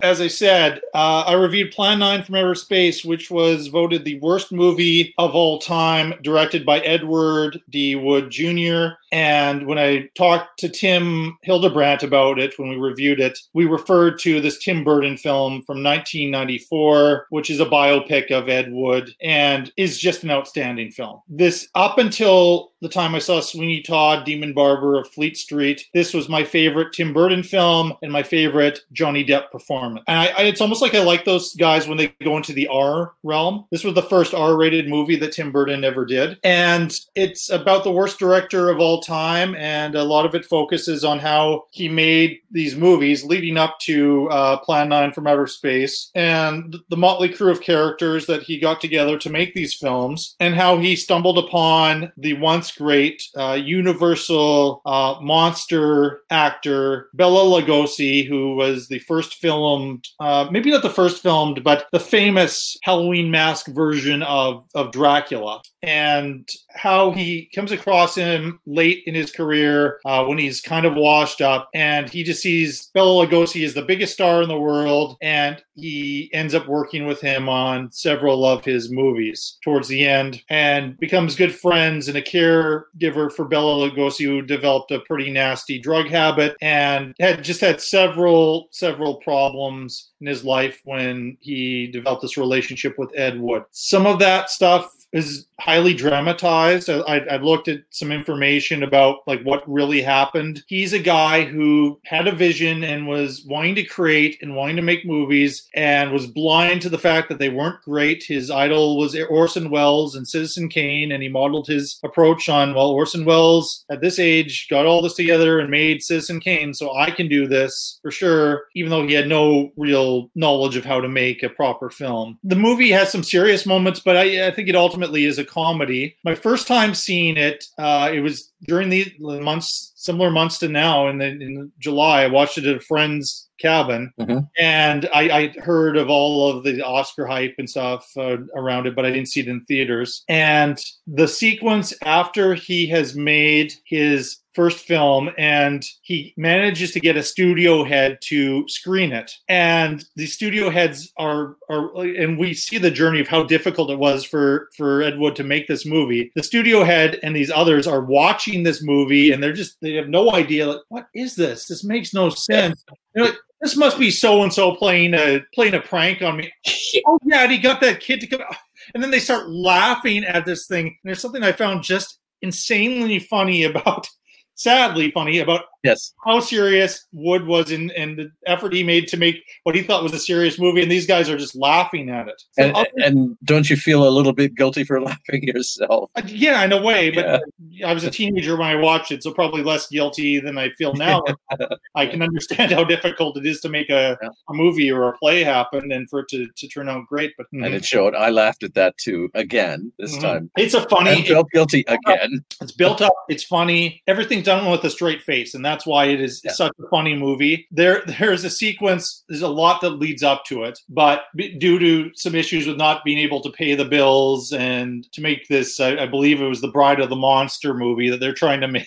There's a sequence where they steal this giant squid out of the studio. They break in, steal it, then they go out to an actual swamp to shoot the climax to their film, and then drag Bela Lugosi out and freezing in the middle of the night to shoot this thing. But they forgot to steal the motor that goes along with it. And so then Wood is telling Lugosi, just act and pretend like it's attacking you or whatever. It's a hilarious scene, beautifully acted by Martin Landau as Lugosi, who is tired, but then he gets high, and then he has all this energy, and then he's wrestling this fake squid, and it just looks absolutely horrible. As it's happening, and I'm just on the floor laughing. Martin Landau is worth mentioning, as is of course Johnny Depp and Tim Burton, but Martin Landau swept every award that there was that year. He was the crowned Best Supporting Actor long before the Academy Awards happened. This is where I have a little bit of a problem with this. I have no problem with his performance. He's amazing. It's remarkable what he did. You were getting ready for a fight here. I was. Here's my problem with it. In the same calendar year, sitting in the same category at the Academy Awards, was Samuel L. Jackson in Pulp Fiction playing Jules Winfield, which I think is one of the greatest performances of all time. And Samuel L. Jackson had to sit there and watch Martin Landau win all of it. And I love what Landau does, and maybe it's a touch more subtle than what Jackson did, but Pulp Fiction did not work without Samuel L. Jackson's performance. A lot of people talk about Travolta, but it did not work without Samuel L. Jackson's performance. Maybe you could argue Ed Ed Wood doesn't work out without Martin Landau's performance, but I still think there's a lot of other stuff besides Landau to cling on to. The set design, the costume design, that incredible makeup job by Rick Baker, turning Martin Landau, who didn't really look a whole lot like Bela Lugosi, into an older Bela Lugosi. There's so much great stuff in here. So my criticism is more of the award system perhaps than anything else, but it just happened that these two great performances landed in the same year. 94 was an amazing year for movies, by the way. But yeah, it's his performance is something else because it's several different things. It's funny, and I've talked about the funny, but it's very serious, like the depression, the drug use, the way that this man's life is running as portrayed in the film, and it actually is scary. Now, I think whether the scene happened or not, it works really well dramatically, where Lugosi has a gun to his head and Ed Wood is trying to talk him out of killing himself, and in there, Lugosi says, "But Eddie, you could join me too," and then puts the gun to Depp's head, Wood's head there. It's big, it's melodramatic, it's operatic, but it is a very effective and scary scene. And those are the levels to Landau's performance that I think are incredible. And so in many ways, it was the role of his career. And he had some other really great roles along the way. But yes, he did. But I think this is the greatest of them. And this is the most surprising.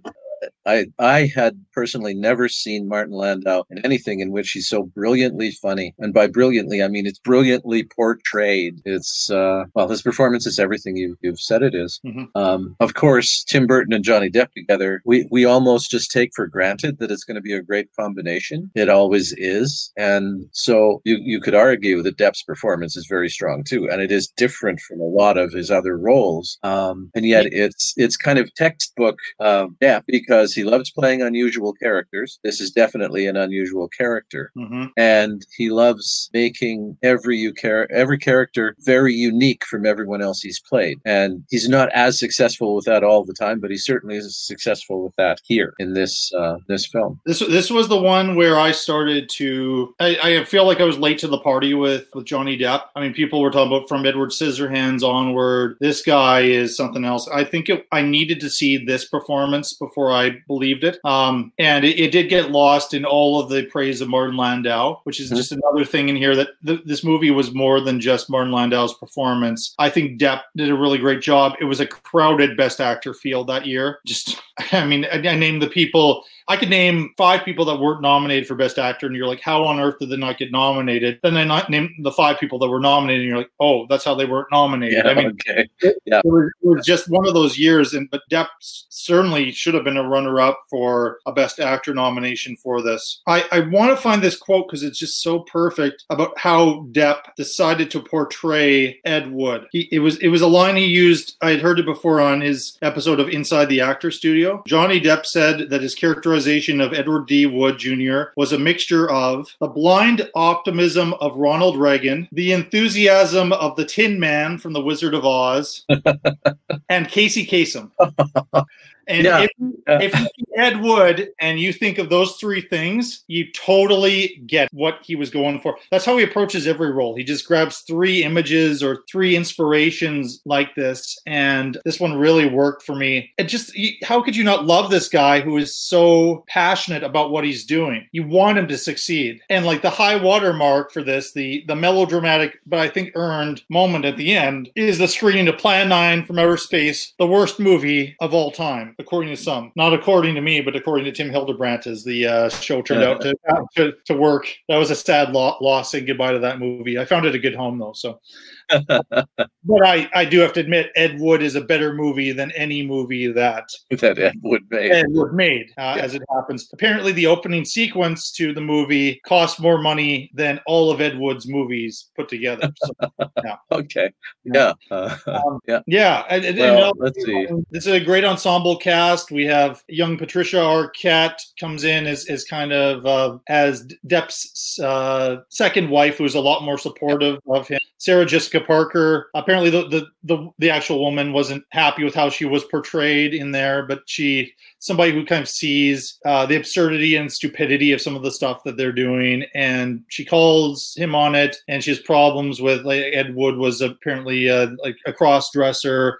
and she has problems with that. And so she walked away from her relationship. But like the real actor says that she raised money to help Glenn and Glenda, and some of these movies get made, and she wasn't given credit. She was portrayed as like the negative Nancy in their company. Jeffrey Jones, controversial guy, but he plays this one of these fake mind readers who Wood came across and ended up being in Plan 9 from Outer Space and some of his other movies. George the Animal Steel plays Tor Johnson, who is Tim and I talked about Tor Johnson as far as big, interesting looking horror movie face. Couldn't act to save his life. He couldn't understand a word he said. George the Animal Steel does a nice job in it. And understand a word he says. Yeah, but I looked into it. He did actually a lot of work to get this role. He wanted it to be exactly right. But there's just a lot of interesting faces in here. Bill Murray.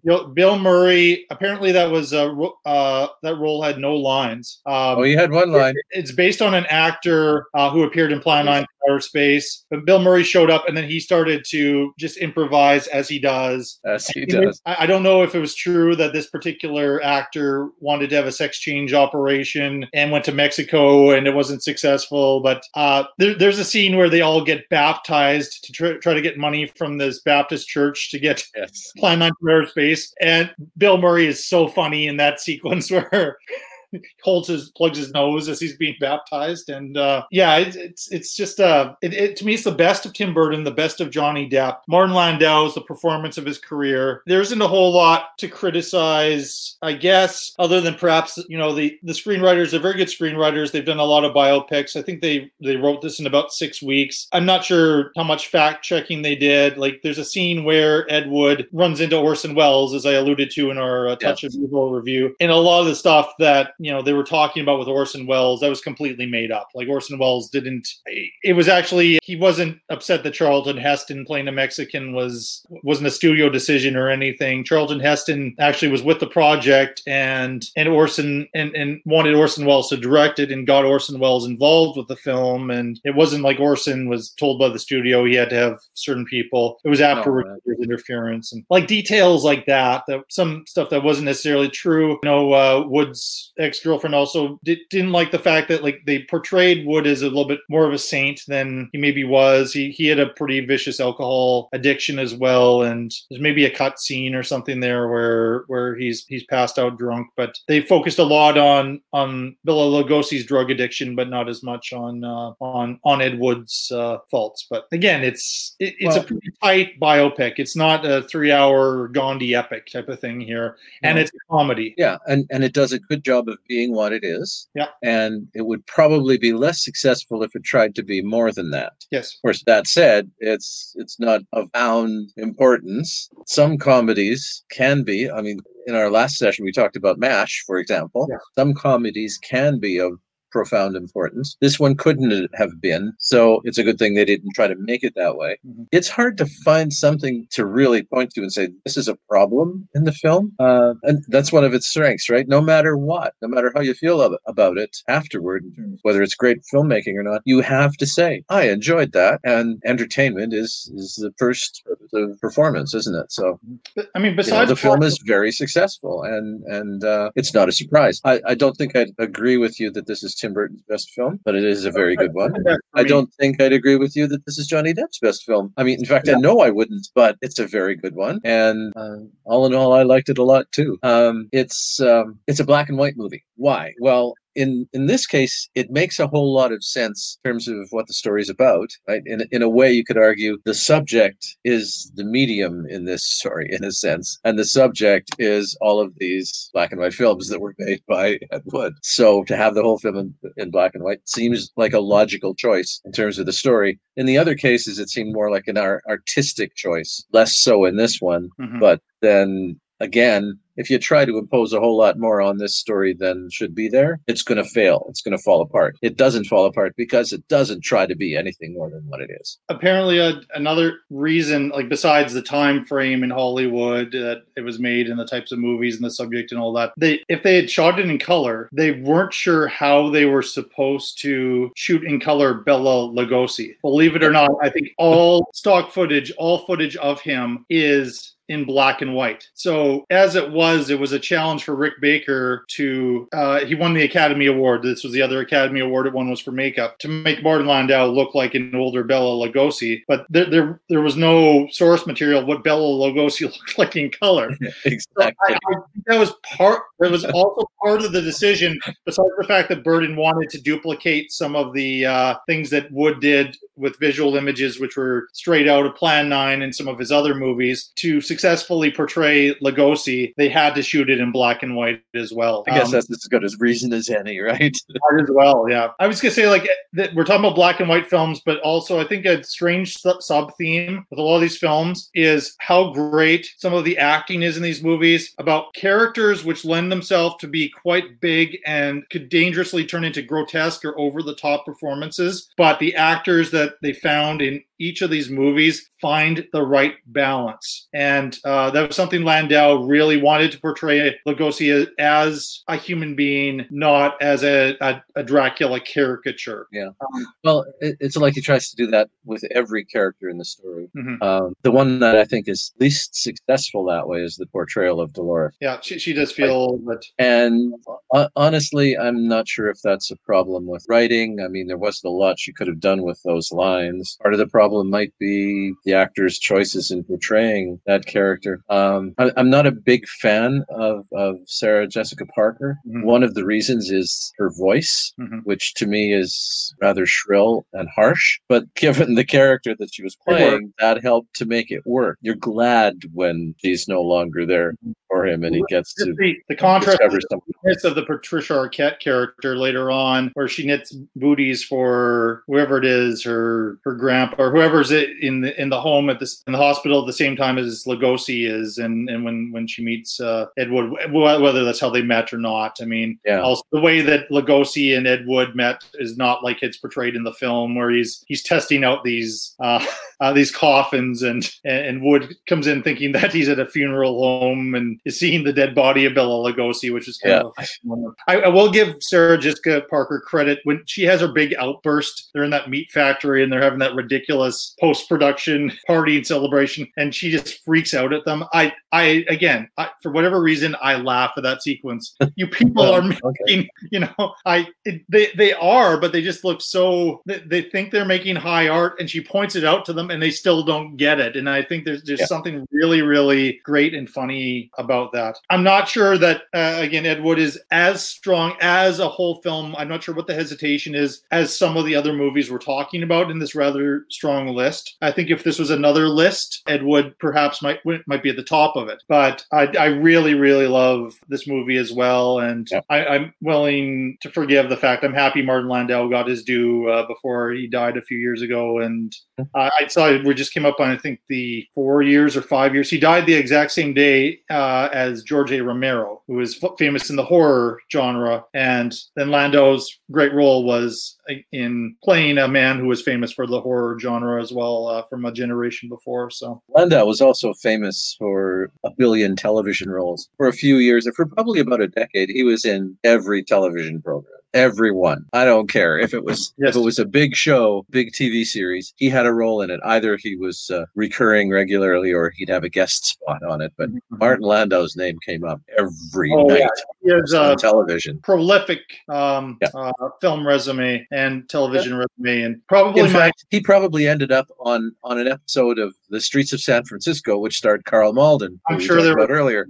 I'm sure they worked together many times. I mean, if I was to choose a second favorite Martin Landau performance, even though it's not terribly funny, but it's in a Woody Allen film as a little bit of a transition to our next movie, Crimes and Misdemeanors, and he plays the really dark half of that movie, and he's really good in that film. I could be mistaken. I think he was up for an Academy Award for that, deservedly so, in this story with him and Angelica Houston, which I'll talk about another day when I, of course, review Crimes and Misdemeanors. But it just shows the range of the guy that he could play this type of a role, but he could play such a dead serious type of character in that movie. So I think we both, we're liking all these movies. So that's what makes it tough. Yeah. Well, I'm going to say that before the last one. I like all of these movies. It's going to be tough.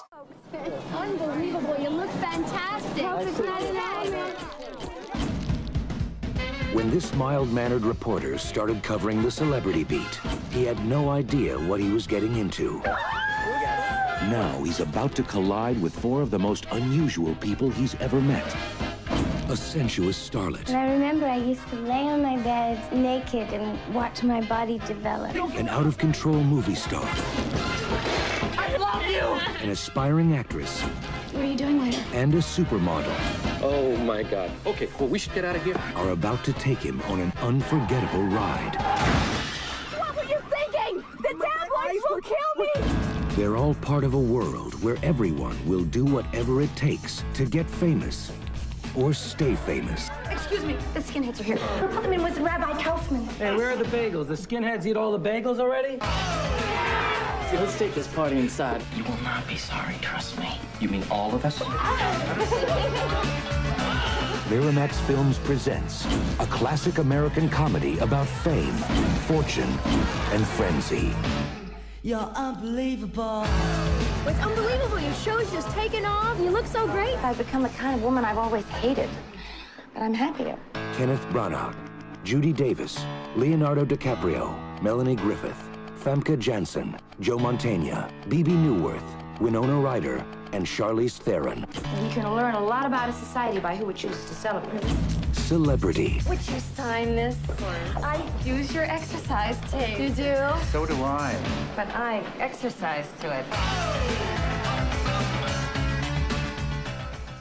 In our last episode, we reviewed Bananas, one of Woody Allen's earliest films, his third film. And now we fast forward from the early 70s. His 1998 entry is a movie called Celebrity, where Allen made the bold choice to shoot this celebrity movie set in contemporary times in New York in black and white. And it's basically what we're following around an entertainment reporter who wants to be a novelist and maybe he wants to be a screenwriter, played by Sir Kenneth Branagh, very much in the Woody Allen type of role, but played by Branagh, which is kind of interesting. And he follows the fortunes him as he encounters this world of celebrity everywhere he goes. And in a parallel story, we take a look at his ex-wife, played by the great Australian actor, the great Judy Davis, through her own path to self-healing, which then leads her to encounter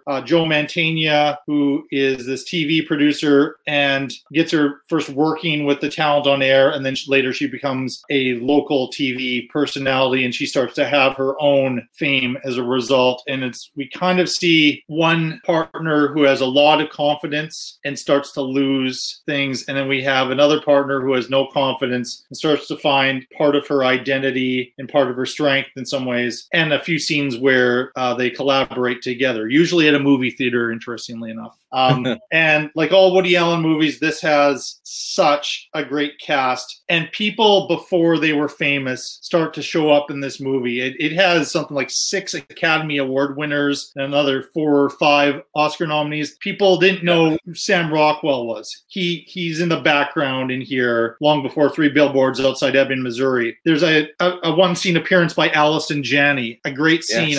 Yes. I read up on some trivia about that one because there's a whole lot of stuff going on in that scene. I'm sure we'll talk about it in a minute. But the featured players in this movie are just wonderful. Charlize Theron, very early in her movie career, and she had said she was a model, and she said she'd never want to play a model. And as I understand it, Woody Allen begged her to play this role, and she agreed at the time. And again, I don't know if she would now, but to play this role. But she's fantastic in her little sequence. Absolutely.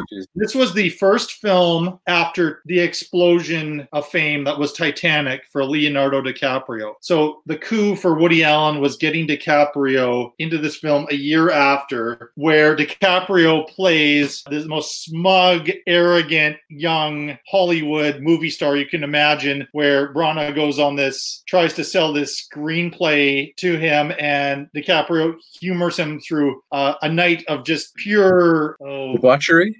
Debauchery would be the right word for it. And DiCaprio you can see, just has so much fun.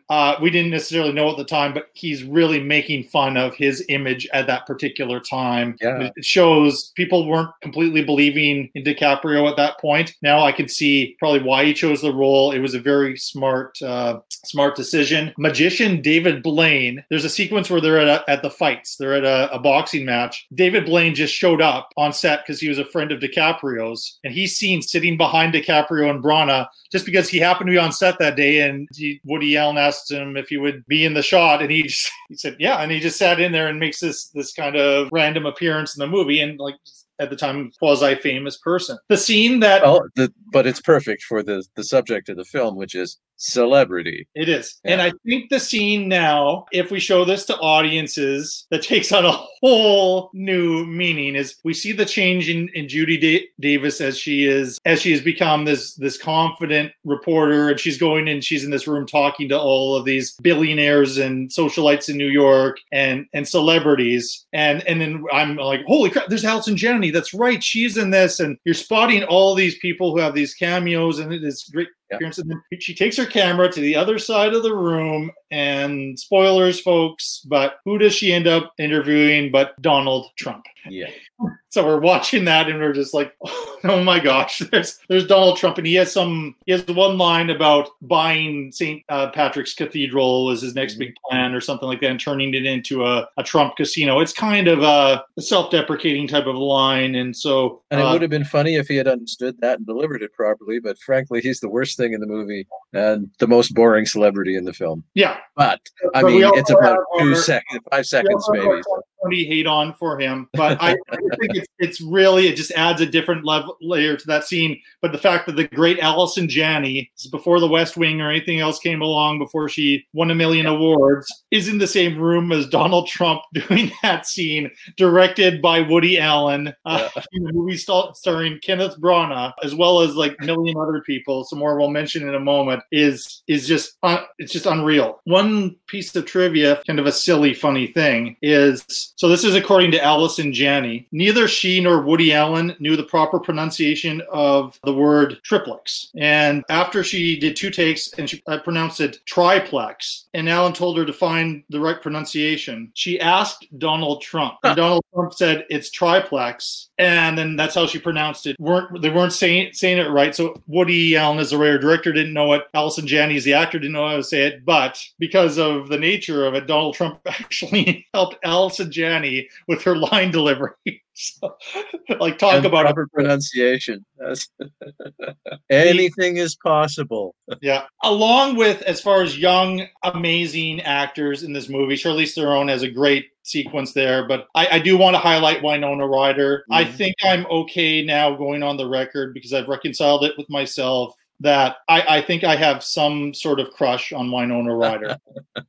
I've talked about this as far as when I was talking about the Little Women, the latest Little Women movie, that I like Saoirse Ronan a lot, but I preferred Winona Ryder's take on it. And I recently saw this other movie, Night on Earth, where she was really young in the movie, and it's shot in 91 or something, and she plays this cab driver, and she almost steals the entire movie. It's her long scene with her and Jenna Rollins. She was great in The Age of Innocence. She's great in so many things. And she's very good. This wasn't a stretch for her. She's playing a hungry young actor in New York who ends up having an affair with the Kenneth Branagh character, who foolishly leaves his serious girlfriend, played by Femke Janssen. But you see this as a theme throughout Woody Allen movies, of an older man going and chasing a younger woman and ultimately getting burned in a predictable way. But Ryder is very good in it. Janssen's also very good. Like, their breakup scene is epic. Branagh has written this novel. He chooses the moment where he's just finished and he only has one copy of it to break up with his girlfriend as she's moving into his apartment. And guess what happens to the novel? I won't say anything more than that, but this was considered... But it is a beautifully shot scene too. What happens to the novel? Music, everything. Woody Allen does use black and white very well in his films, and the other thing I appreciate is his sense of humor. They're going to this movie premiere and saying, it's another snobby, pretentious movie shot in black and white by some director to make it feel important. It was self-aware Allen in there about his own pretentious choice to shoot the movie in black and white. So this was not a very well received, even though I think there could have been an argument for Judy Davis to get an Oscar nomination for this, but it like he was very hot in the 90s, but this was not one of the memorable Woody Allen movies from the 1990s for whatever reason. But I really like it. But I seem to like all of Allen's movies. And I kind of feel that I put it up against some pretty tough movies here for this show. But I think there's more good than bad. But I haven't let you get a word in edgewise here. But like, how do you feel about Celebrity? You've just been kind of touching on it. There's more good than bad. Overall, it's a really good film. There are a lot of great things about it, including performances. And Judy Davis is brilliant. But something is going on in the film which makes it feel like it's, well, this is good, but it's not quite as good as. And I found myself comparing it in so many different ways to so many different Woody Allen films. But a couple of exceptions come out of it. The performance by Theron, there is zero that you could find wrong with that. That is like watching a director's dream come true. This performer has got it. It's a perfect portrayal. And before people took her seriously. I mean, now she's the serious, important actor, but I think they saw her as a bit of a blonde bombshell at the time and nothing more. And DiCaprio is another one. And that's how they saw him too, as a blonde bombshell instead of a serious actor. Yeah, Alan knew that these two had a lot more going than that. And of course, Judy Davis is brilliant. So explain to me why apparently a whole lot of critics just dumped on her performance in this film. I think they maybe... some criticized Branagh, and I can see this, as being trying too hard to impersonate Woody Allen. I got that. There are so many quirks in his performance, and he does them well, but they don't quite work. Because, frankly, they don't work because he's not Woody Allen. No. And he doesn't look anything like Woody Allen, doesn't sound anything like Woody Allen. So when he tries to take on the mannerisms, it feels insincere. Brown is a brilliant actor, but this is not his brilliant performance. I think I was more distracted by it when I saw it in theaters.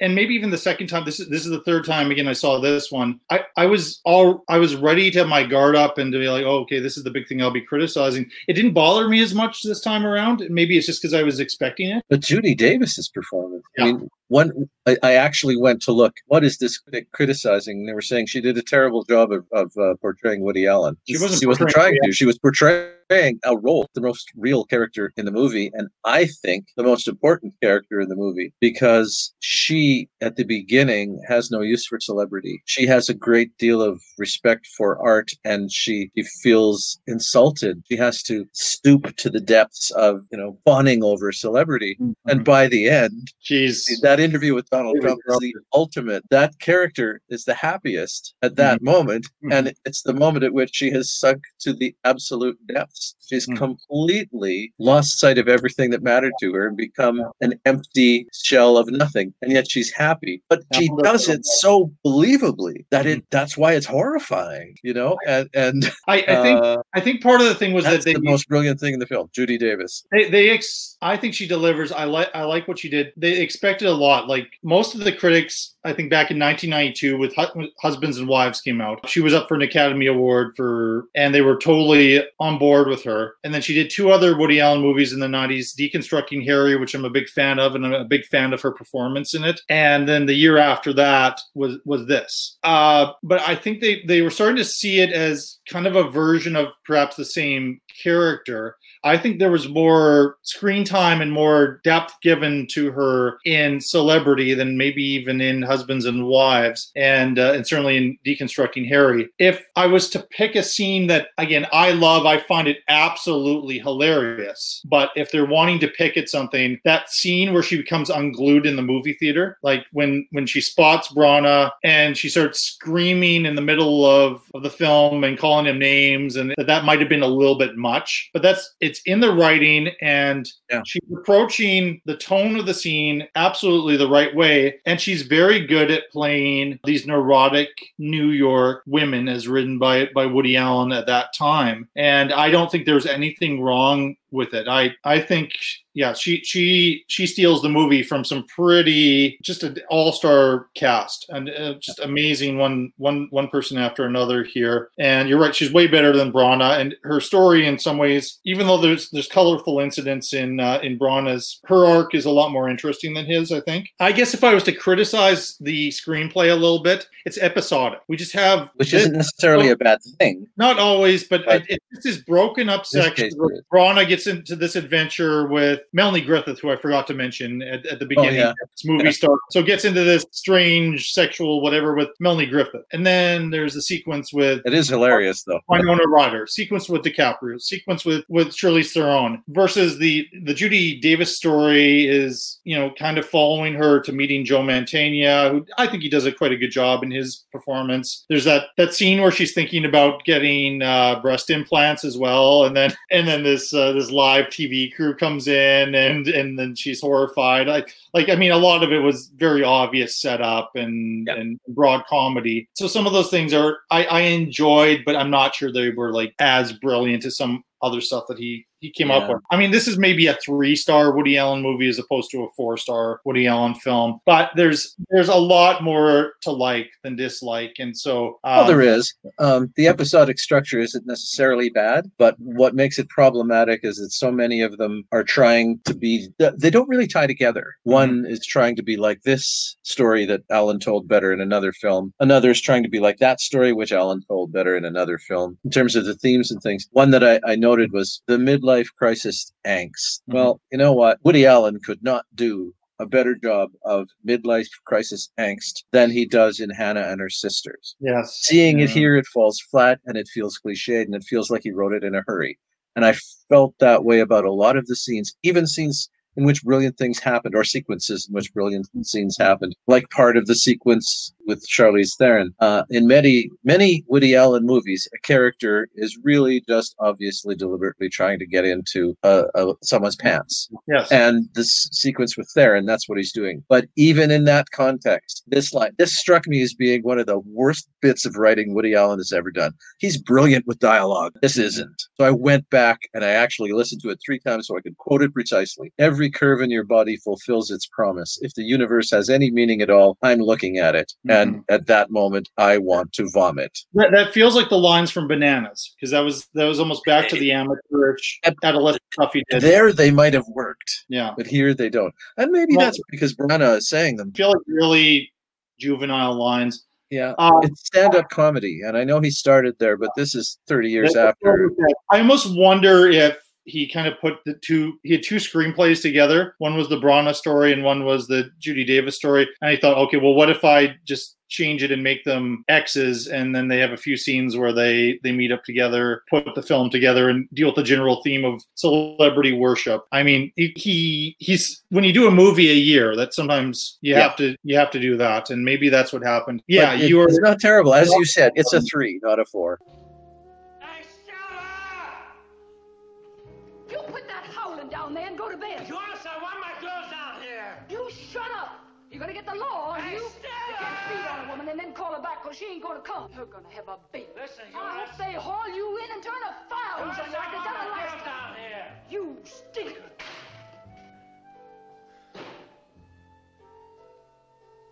Hey, Stella! Before I even mention points, I want to say one more time. All 6 of these movies are good films, entertaining films, well-made films. They all deserve to be seen. Yeah.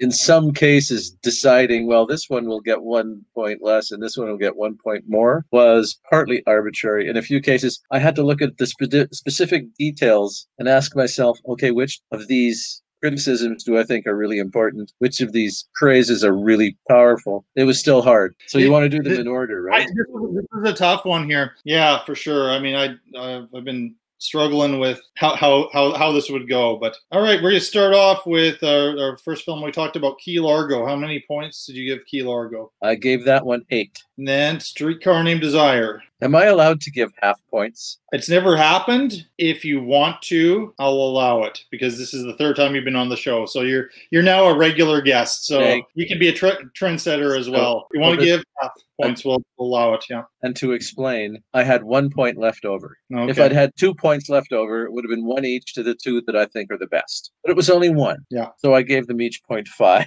because I didn't want any greater separation between the two than 1 point. Okay. Okay. So Streetcar Named Desire, 12.5. 12.5. All right. Then we go on to Touch of Evil. Touch of Evil, I gave that even balanced 10. If they were all tied, each one would have 10. So. The Last Picture Show, a movie you hate. I just know you hate. Oh, this. Terrible. 13.5. You know what hurt? I like Last Picture Show and Streetcar Named Desire so much, I wanted to give them each closer to 20, but that would not be fair to the other films. Yeah, because this is a strong group here, so... Yeah, it is. And again, I feel like I need to start fixing things so that I have a couple duds in every group here. Because each show, the last 5 shows have been painful, and in that way. Well, how strong is this group? The show, so. If you ask me to make a list of the 10 best movies ever made, I would be hard pressed to exclude either Last Picture Show or Streetcar Named Desire. I'm pretty sure they'd still be on my list of 10 best films ever made. And they happen to be on the same show, so. And I think too, they're both better than any of as great as some of them are. I think those two are better than any of the others that the two of us have talked about together. Okay. That's saying a lot because I loved some of those films too. Yeah. Ed Wood, how many points did you give Ed Wood? I gave Ed Wood. I've lost Ed Wood. There he is. 9. And Celebrity. And that leaves poor Celebrity with only 7. And I feel a little guilty about that. I think it's better than that, but I think no matter what, we're going to be feeling guilty about having to say, goodbye to any of these movies. But here's where I landed. It would be a cheat to go 10 points for every movie. And that's not what I did because I'm still partially control freak. Completely up to my guest, then it's just whatever my guest thinks is the bottom becomes the bottom. So it actually worked out that I did a 3-way tie for 3 of these, 12 points, and a 3-way tie with the other 3 at 8 points. And that total. That's credible. Very. Yeah. So, and again, this one was a tough one for me. I'm starting off with Key Largo. I love Key Largo. It's just every few years I want to see it. It feels like a movie to also watch on kind of a rainy Sunday day. Yet it's dark in nature as well. I really like it. I gave it 12. It's one of the ones I gave 12 points to. So its grand total is 20 points. Streetcar Named Desire is also up there, 12 points. I agree with you. It's just a masterpiece. And with your 12.5, that gives it 24.5 points. Touch of Evil is the other one that I gave as many points as I could to, 12 points. I think it should be up there with Citizen Kane as another one of Orson Welles' classics. And it's one every time I revisit, I'm excited. I saved it till towards the end of this because I was just so excited to watch it again, and it never fails for me. So with your 10, it gets 22 points. And so I really, really appreciate The Last Picture Show. There isn't a whole lot to criticize. It's in a way, it's an old-fashioned movie, but it has to be an old-fashioned movie. Yet it was basically at a revolutionary time for cinema in the early 70s. And Peter Bogdanovich, I think this is the movie that he'll be remembered for, oddly enough, even though it was so early in his career. Even though the Paper Moon, check out Paper Moon. I mean, that's just, I don't know how to describe it as kind of this heartbreaking movie, but also just brilliant. Another black and white film. But I think if I was pressed, I'd actually say I like that one a little bit better than Last Picture Show, which might be sacrilegious, but I gave 8 points to Last Picture Show. So with your 13.5, that gives it 21.5. Then Ed Wood, again, I think it's my second favorite Tim Burton film, second favorite Johnny Depp performance. Martin Landau gives a career performance. It looks good. Every aspect is there. I think it's funny. I think you could show it to a modern audience, and they're still going to get something out of it, and not perhaps be I hate that word bored, but bored by it in the way that maybe some of the other movies that we've talked about, which might be harder sells for them. So I gave it 8 points. With your 9, that gives it 17. I gave Celebrity 8 points. You gave it 7. It's kind of what I was afraid of. Is like, here we go again, another Woody Allen movies at the bottom of our list here, but it was in with just such tough competition this time. So just to go through the grand totals here. So the big winners, Streetcar Named Desire, 24.5 points. Then Touch of Evil with 22, followed by Last Picture Show with 21.5. And then Key Largo with 20. Ed Wood has 17. And then 15 points to Celebrity. Tom Ratzlaff, for the second time in a row, a Woody Allen movie has to leave my movie shelf. So what am I doing with this one? Well, no. Where did it go here? Here it is. I think what is going to happen to this one is that it's going to be given a new paper cover, and onto the paper cover, you're going to write some documentary about Donald Trump, and it's going to go into the cupboard at the lake. Goes in the cupboard at the lake, and it's a documentary about Donald Trump. Okay. Brown paper would be my preferred choice of the paper cover. Brown paper would be best, I think, but whatever you have at the lake. A lot of work these days. Well, I have to build a stake for my last show with Dan Boudet, so to put through the movie that got the lowest total in the vampire episode. So. Oh well, okay. At least that's understandable. Yeah. Well, thanks again for being my guest for the third time, and we've got a cool idea for the next one that you came up with shortly after the last episode, where we're going to be looking at movie trailers, and we're going to look at movie trailers, I think, from the past decade of films, and so it'll be a different type of episode for sure. And I think we're going to do this as every once in a while as a series. So I think that's going to be kind of a fun. You won't be sitting worried about which. What am I going to do? Poor Jason is sad when his movie gets eliminated. So, and we're not restricted to movies that you have.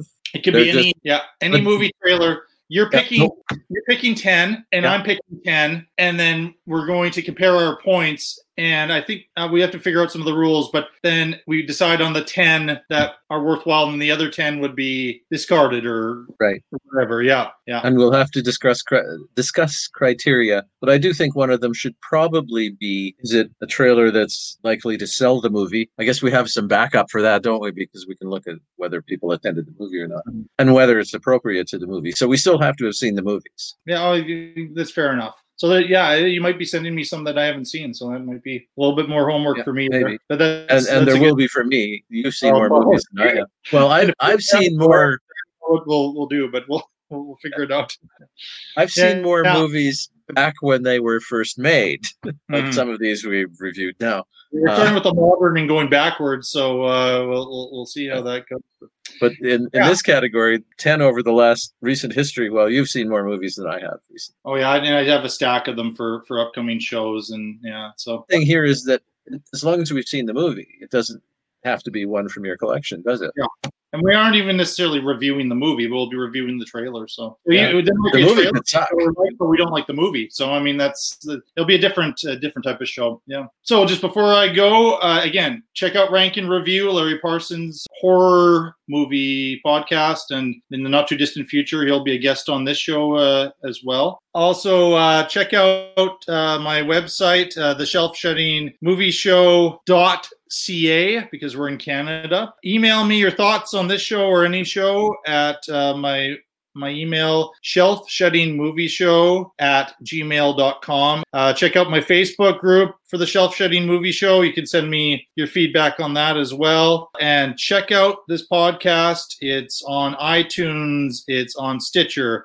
It's on Google Play. I have it on Spotify as well. So it's available in several different formats. If you would be so kind as to give me a review and maybe give me on iTunes a 5-star review, then more people will be able to discover the show, and that would be fantastic. Until then, keep going to the movies, and not just the movies of the last 10 years.